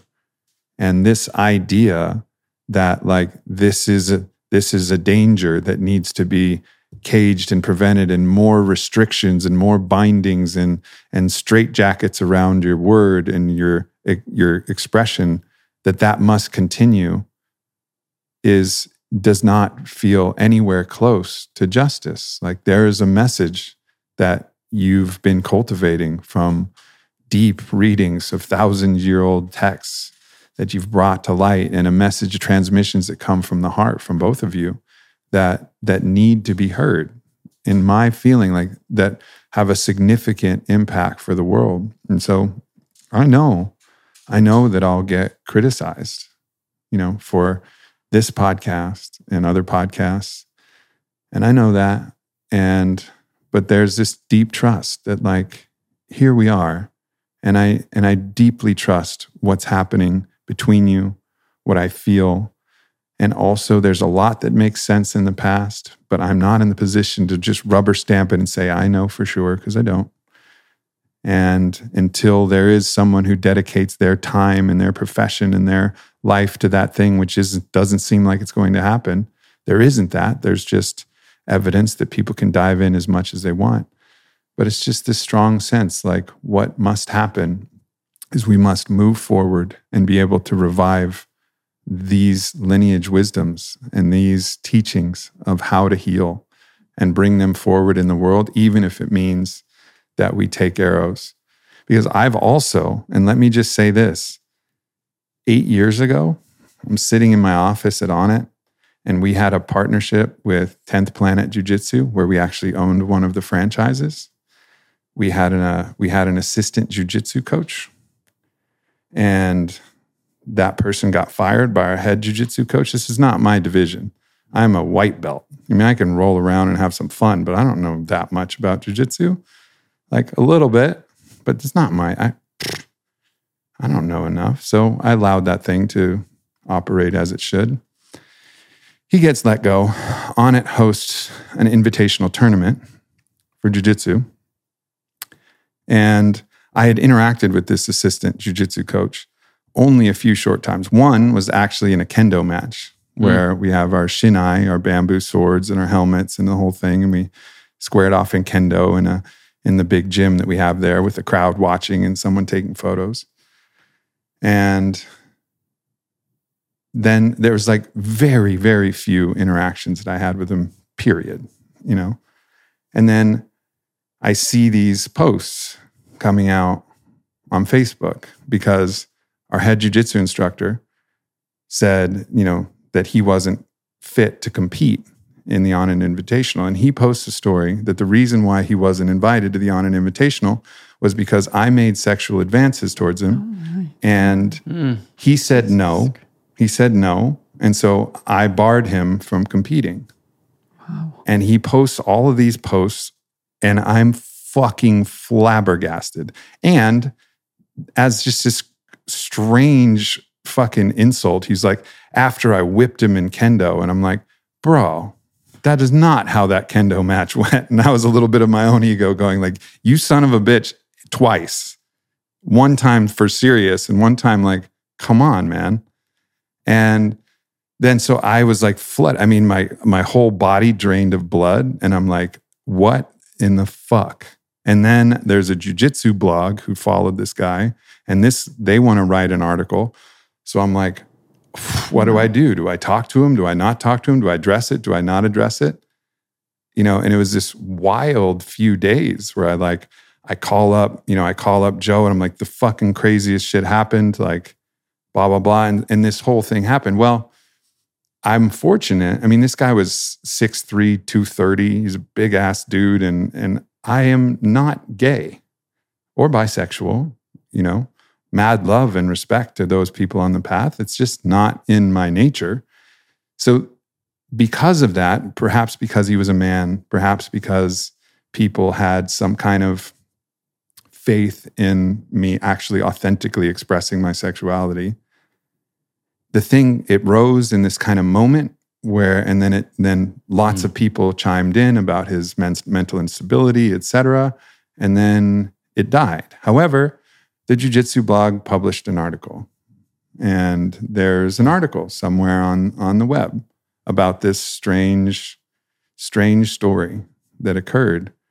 And it just, it sent a shockwave of fear and vulnerability that, in this case, I was very lucky, very, very lucky. Like nothing came of it, but it was absolutely unfounded in any way, Wow. but the vulnerable position that people are in with the injustice system that we have is immense. And I think that's the greater purpose of this, is not even the single events that happened with me or you. It's like we have to move forward where there is actual justice, that there is a place where people cannot be subject to this. Because I know so many people who are like carrying this low-level stress, myself included, and of course, we've all done things that we wish we would have done differently. Like one time in my life in Russia, I was unfaithful to my girlfriend, and I told her. But am I proud of that? No, I'm not proud of my infidelity that day. I'm not proud of that.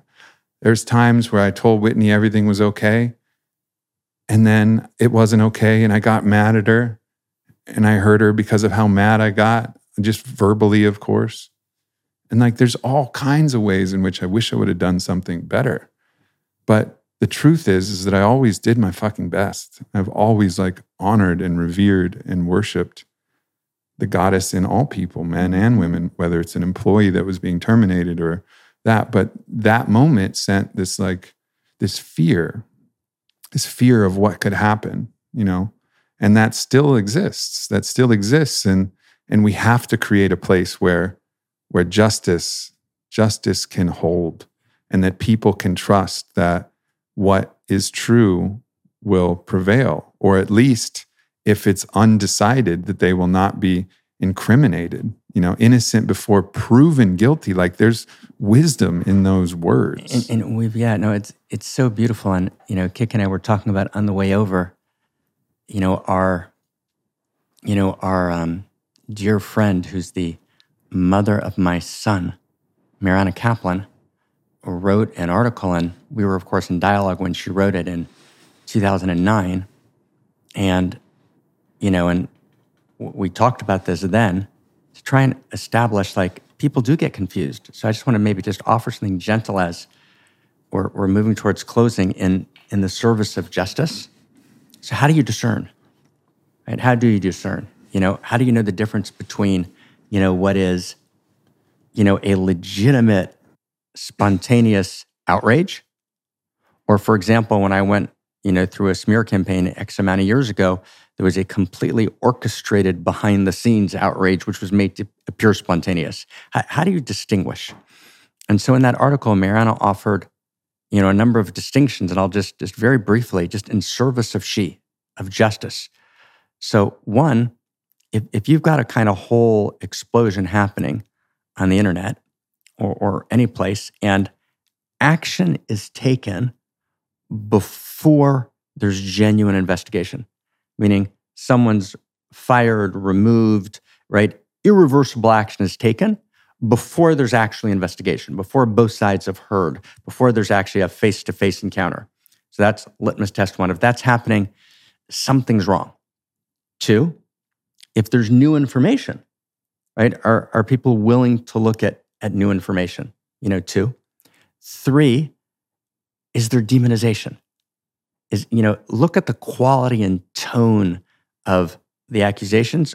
Can you feel the goodness in them, or is there this kind of very intense demonization and dehumanization taking place as a kind of quality?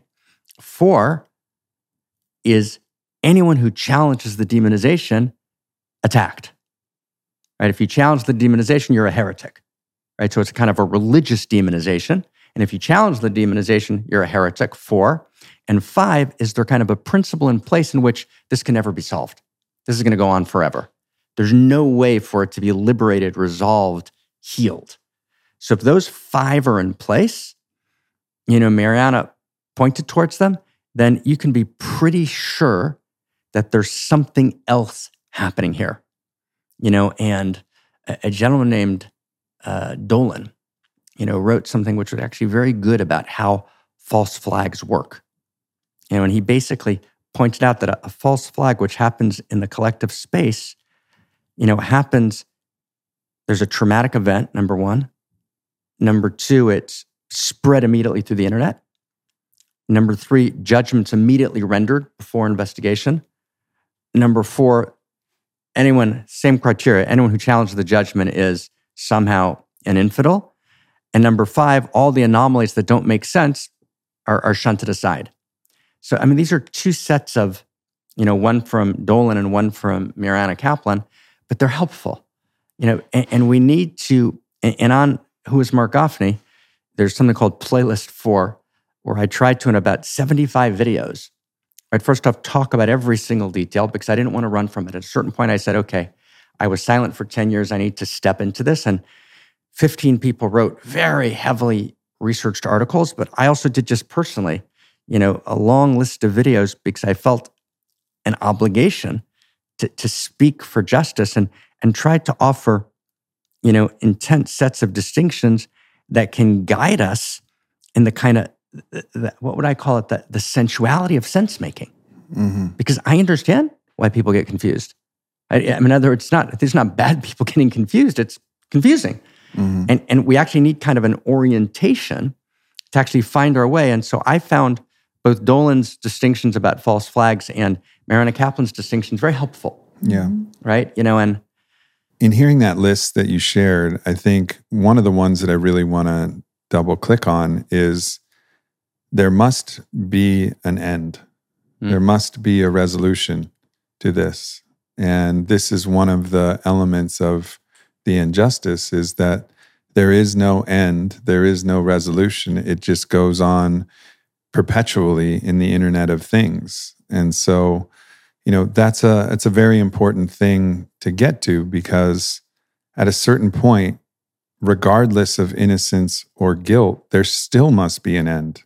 And sometimes potentially the guilt is so severe that actually it's life in prison, there is no end, right, et cetera. And I'm not disclaiming that as a viable, alternative for the most heinous of acts. Serial murderer. Of course, Serial right? In which case, the end is the end of their life. Right. Right. But in these other cases, with the way that the internet is, we're denied that ability to have an end, and also the opportunity, which is the fabric of a more beautiful world, which is redemption, forgiveness. And in the break, Kristina, one of the things that you mentioned for you who, suffered real abuse. And I've seen this too in, being a fly on the wall in MDMA-assisted psychotherapy journeys that I've been fortunate enough to witness, that as you go through the whole arc of explication, holy shit, I didn't know this happened. Oh my God, I didn't deserve this. I didn't deserve this. And then, fuck you, motherfucker. Yeah. Like, fuck you. And then, okay, like, I wouldn't be who I am without it. And then the resolution is, I forgive you. Like, so in your journey, did your journey have a similar arc to that? Yeah, exactly. That archetypal arc, right? And I realized at the end that the only way to actually really liberate and free myself was to forgive him. And part of that, I went back into his journey and to his pain and his suffering, and I could understand the complexity and the pain and the loneliness and the hardship that he went through. And I released it. And I released him and I released myself. He had passed, And so I had to do a kind of etheric reckoning and find him. And we sat down and talked. Yeah. And, you think woo-woo, but I realized that he gave me a gift. I mean, as strange as that is. And yeah, I freed myself. I think my karma this lifetime was to come back and heal this. And by the grace of Goddess, I found my way through. And it was through forgiveness and liberation and redemption. And all I can say is hallelujah. It's just a profound journey. That ended in grace. Yeah. And there's something, just I know we're closing, that just is also really, really important to say, that I said yes to KK, in that time a decade ago. We spend, a certain amount of time in that formal relationship and did deep work.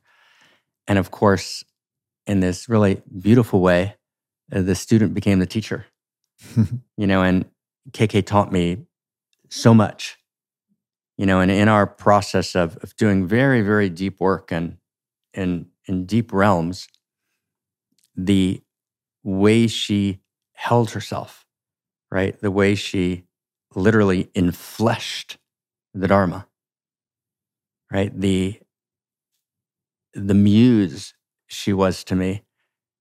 She would, when we started kind of the next part of our relationship, the way she would write kind of love notes is she would send me a passage from Radical Kabbalah, which is this, large scholarly work I'd written that she had devoured and then saw it in ways that I didn't see it. So she'd send me a text that I had written that I'd forgotten, and then she'd interpret the text that I'd written in a way that hadn't even occurred to me. And then so both in the world of body, right, of embodiment and of soma, and in the world of just this deep, wise muse, KK enfleshed everything in a way that I couldn't do. And you've brought love to the teaching, something that I never could have done, right? On my best day. And so we moved from that early relationship, into a very, very deep partnership in which, we're teaching each other every day, and KK is, incredibly kind and beautiful and fierce, right? Just stop by one day, right? She's fierce, right? She's a fierce, expression with kind of a fierce sense of, what should be and what needs to be. And, you've worked with us. We've worked together on this phenomenology of sexuality, different conversation. And, I'd write and KK would critique it and say, no, that doesn't feel right. Or that doesn't feel right. Or look at this. Or she'd find some source and say, read this. And then we would talk about it. And the old world of teachers and students has value. We need teachers and students. But really, we need to be spiritual friends to each other. And so KK's, my dearest friend, right? And partner and teacher. And just like the deepest reverence, and honor, my love. So I just wanted to say that. Yeah. You guys co-authored a book, A Return to Eros. Yes. Which is a phenomenal piece of work. And, one thing that's somewhat related to that, but also something that I've noticed is we have this very interesting culture where sex is actually worse or underneath violence. And you see this in video game culture. You can have the most violent video game where people are blowing each other's heads off, chopping off body parts, whatever. And parents will look at their kids playing it and they'll be like, cool, good on you. And then, Janet Jackson's nipple falls out in the Super Bowl and it's an absolute national crisis. Right. Right. And you see this also in the way in which there are many, many celebrity athletes that have multiple counts of violent domestic abuse who are not canceled, Right. who are still selling pay-per-views, who are still underneath the bright lights. And sure, there's, often a moment of that. But it's a very strange world in which, and also I want to say that I understand that there is something particularly heinous about rape, like particularly heinous, Of course, about that particularly violent, and intimately violent violation. And this is not to undermine that and the intensity and potentially the good reasons for why that exists. But it's just a strange thing that even the healthy expression of sexuality, parents say, no. And not even sexuality, just the female form.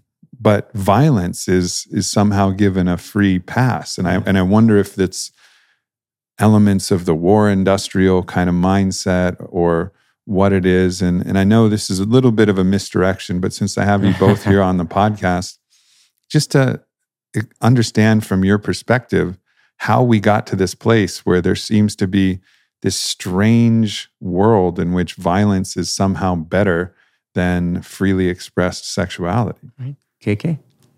No, I'll let you go ahead and speak into it. But one of the big topics we talk about in the book actually is the murder of Eros, and the book is about the reclamation, and the book's called A Return to Eros. Right. So I'm gonna I'll just open that up for you, Mark. We have a dear friend who's actually a vice president of the think tank, the Center for Integral Wisdom, Warren Farrell, and Warren wrote one of the introductions to A Return to Eros, and he said to me that one of the reasons he wrote it is because of something that really speaks directly to what you just said.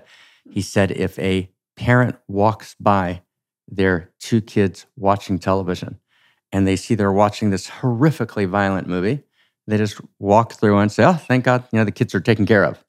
But if they walk through and the kids happen to have turned to a channel where there's a revealed breast or something which is, parents immediately come in, turn off the television. Warren's like, what happened? And it's really what A Return to Eros is about. We've demonized the sexual because it's the most powerful force we have, and we have no sexual narrative. And what A Return to Eros does is try and outline what are the four major sexual narratives, why they're insufficient. We don't have a story of our sexing that's equal to our sexual experience. And in that collapse of story, there's a collapse of sexuality. Yeah. And so we demonize male sexuality. We split off, right, feminine sexuality. And we create a culture of men who harass when they shouldn't, right? Women who also sometimes harass when they shouldn't, right? Men and women who are split off from the goodness of their own sexing. Mm-hmm. And that's tragic. And unless we reclaim a new sexual narrative, right, that's actually at the core of our culture, and we actually begin to create a culture of Eros. By a culture of Eros, I don't mean a culture of sexuality. The sexual models the erotic. Mm-hmm. Right? Eros is that experience that of the intense and inherent first principle and first value of love that animates reality, not as a woo-woo idea, but as the structure of cosmos. But until we reclaim a culture of Eros and a culture of personal identity, which is the human being's unique configuration of Eros and all of that, that's all for different conversations. But until we do that, we're going to have tragedy beyond imagination in which people feel in their very body shamed. They're shamed by their own essential beingness, and our sexuality is our beingness.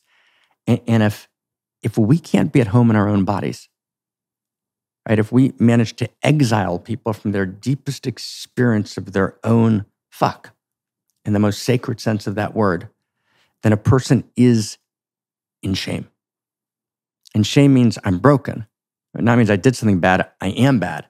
And the second we create a culture of shame, right? Shame is insidious. It's multi-layered. It festers, and it's the root of all evil.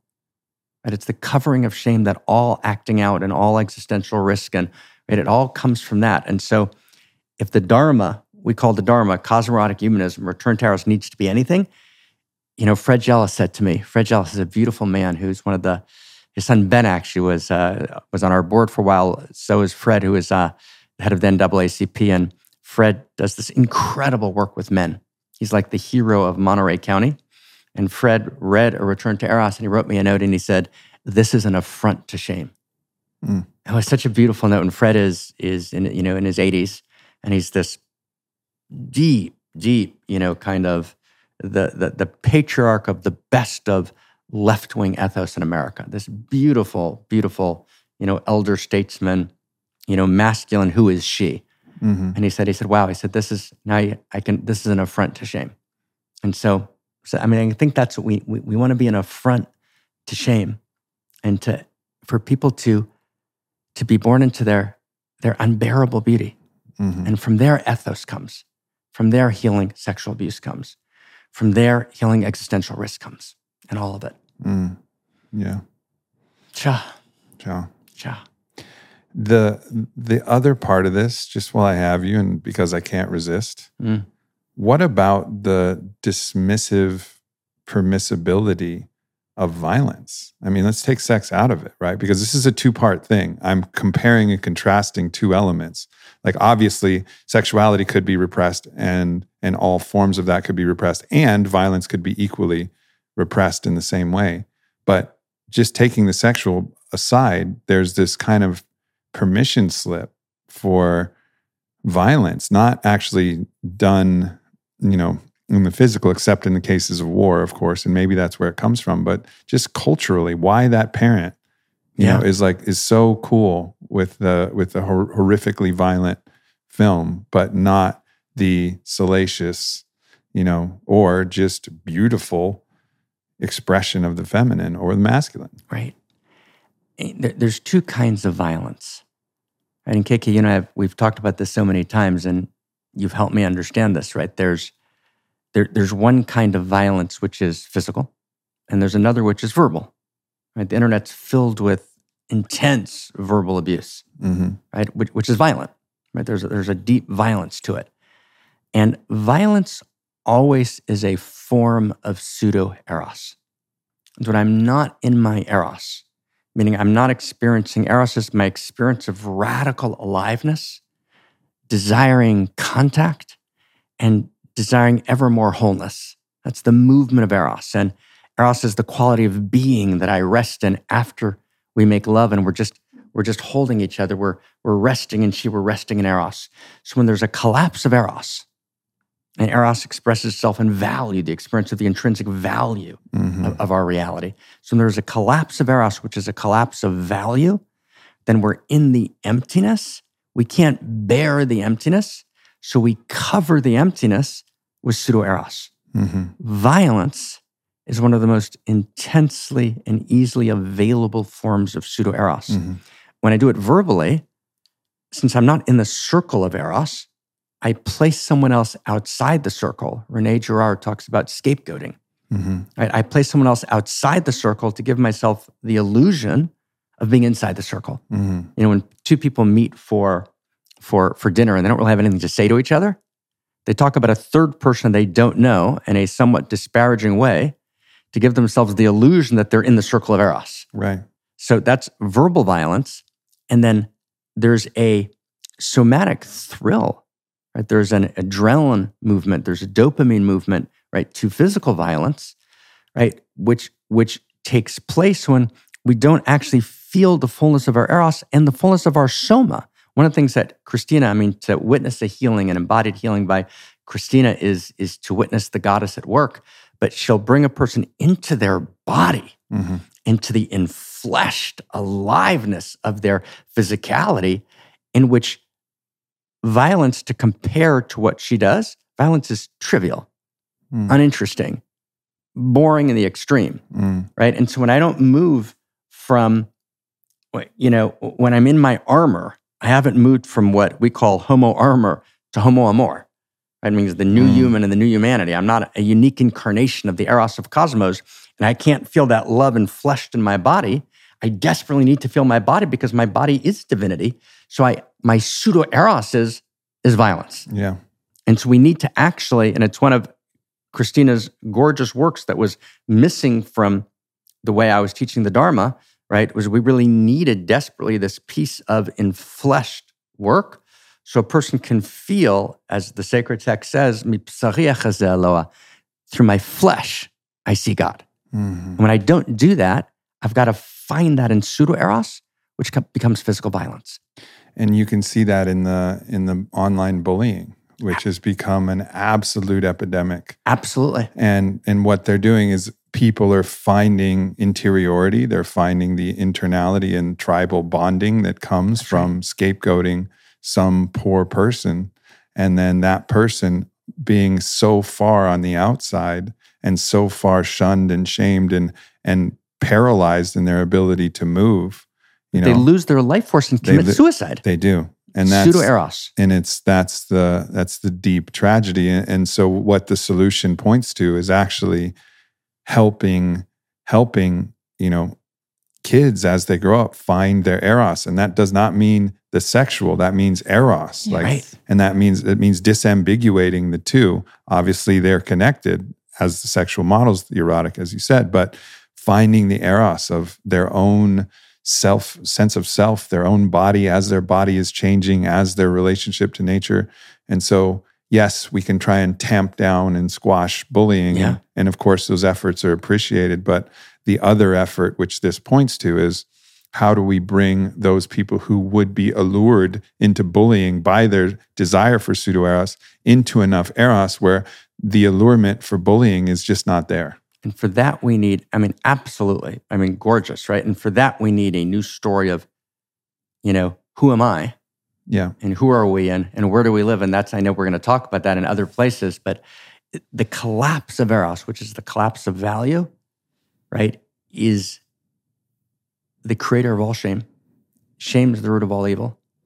And you literally, in KK, we've spent so many nights tracing these roots together.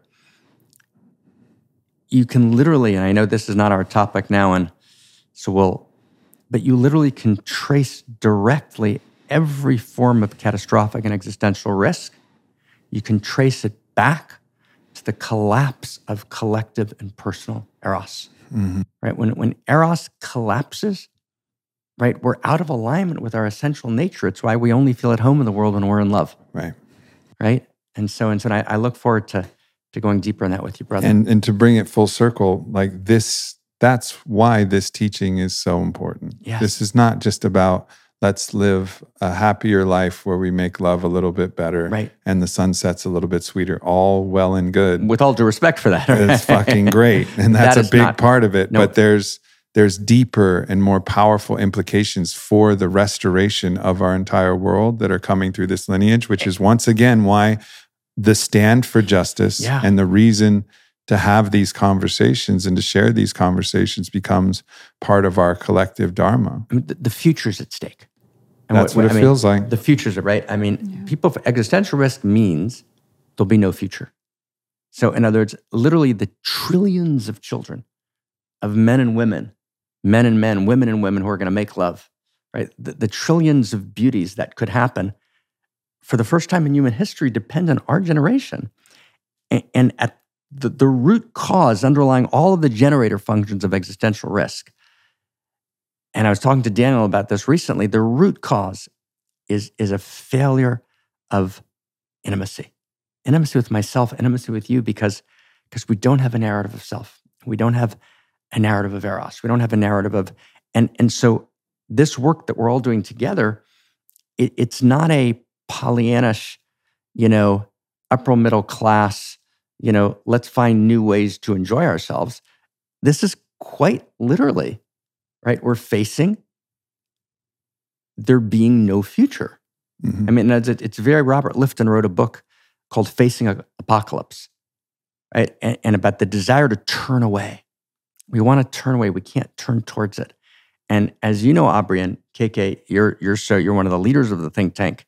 The entire think tank is committed to responding to existential risk through telling this new story of value, which is a new story of Eros. And that's what we spend all of our days and nights on. And that's why this matters so much.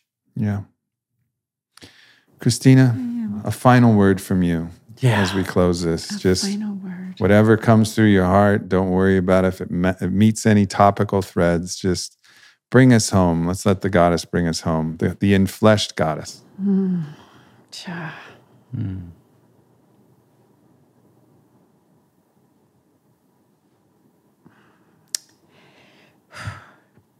The liner, one of the my favorite lineage masters, his vision was that one day every man, woman, and child would have the opportunity to be lived as love. And that's what this transmission gives. It gives you the opportunity to actually have an embodied knowing of what it feels like to be lived as love.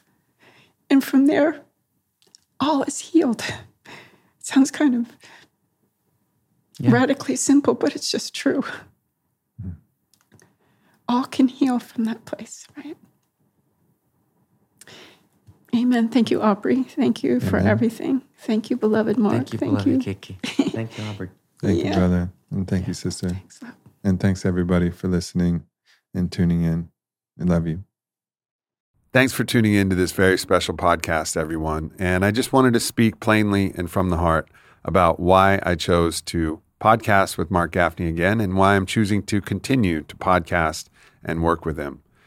The first of these reasons, the first of three, is a simple claim of justice, that ultimately no person should be punished indefinitely without the opportunity to confront his accusers, to present his evidence or her evidence, and actually have some sort of adjudication.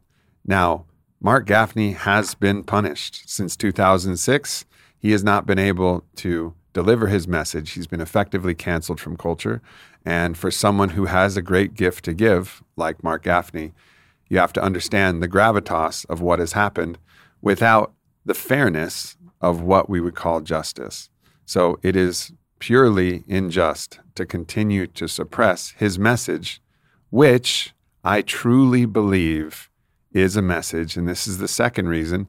His message is important for the world. It's not only important for all people, it's particularly important for the repressed feminine. And this is something that's so close to my heart.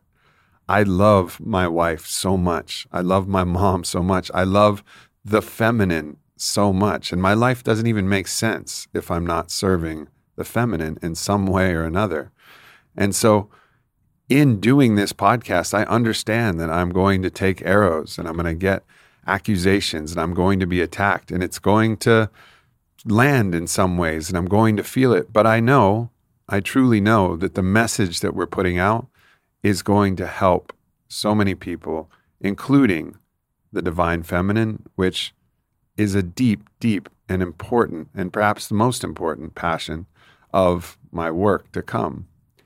And you'll see in subsequent podcasts how important his message is for handling existential risk and just supporting and helping to fix some of the broken structures of our culture. And we're really working hard together to try and put out the best information regarding that. And number three, of course, is I trust him. He's lived at my house with Vailana and I. We've stepped into a deep medicine ceremony where in those type of ceremonies, any type of shadow and distortion, it all comes to the surface. And it's a crucible. And we've been through that together. And I trust both Marc and I trust Kristina. We've all been in this together. And I've also looked at the reports of many incredibly intelligent people who've come up, reviewed all of the evidence, and taken a stand to support Marc Gafni. And so in the combination of all of that, it's led to a sense of trust. Now, of course, there are things that he has admitted to that he regrets. And I think many of us have those regrets in our life. And ultimately, this is not about me claiming what is right or what is wrong or what happened or what didn't. It's simply those 3 points that I mentioned. One, it's a sense of justice actually being honored and respected, and a deep bow to actually Lady Justice and how that system has developed with all of its flaws. There are some important aspects of it. 2, the importance of this work to the world and the divine feminine. Of course, 2 of the people standing with him, many of the people standing with him, if you actually look into it, are some of the leaders in feminine empowerment thought, some of the elders. So this is truly important work for the world. It is not trivial. And number 3, my personal feeling, for whatever it's worth, of trust from working with him, studying with him, living with him, and being in ceremony with him. So for all of those reasons, I'm going to continue podcasting and continue working with Marc Gafni and Kristina to help get these incredibly important messages out to the world. So I understand and I have the deepest sympathy for anyone who's experienced some of the horror of any type of abuse, whether you're a man or whether you're a woman. I'm constantly shocked and appalled and heartbroken by so many people who've had to suffer all kinds of different challenges in our world. And hopefully some of these ideas and thoughts start to heal the world and prevent these things from happening in the future as people start to understand their trauma patterns, their shame, and the repressions that can create some of these violations. But my deepest sympathy to anyone who's affected, anyone who's been triggered by this podcast or any experience in their life. I send you nothing but the utmost love and honor. So thank you, everybody, for listening to this and trying to understand from my perspective as to why this is important. I love you all very much, and I will see you next week.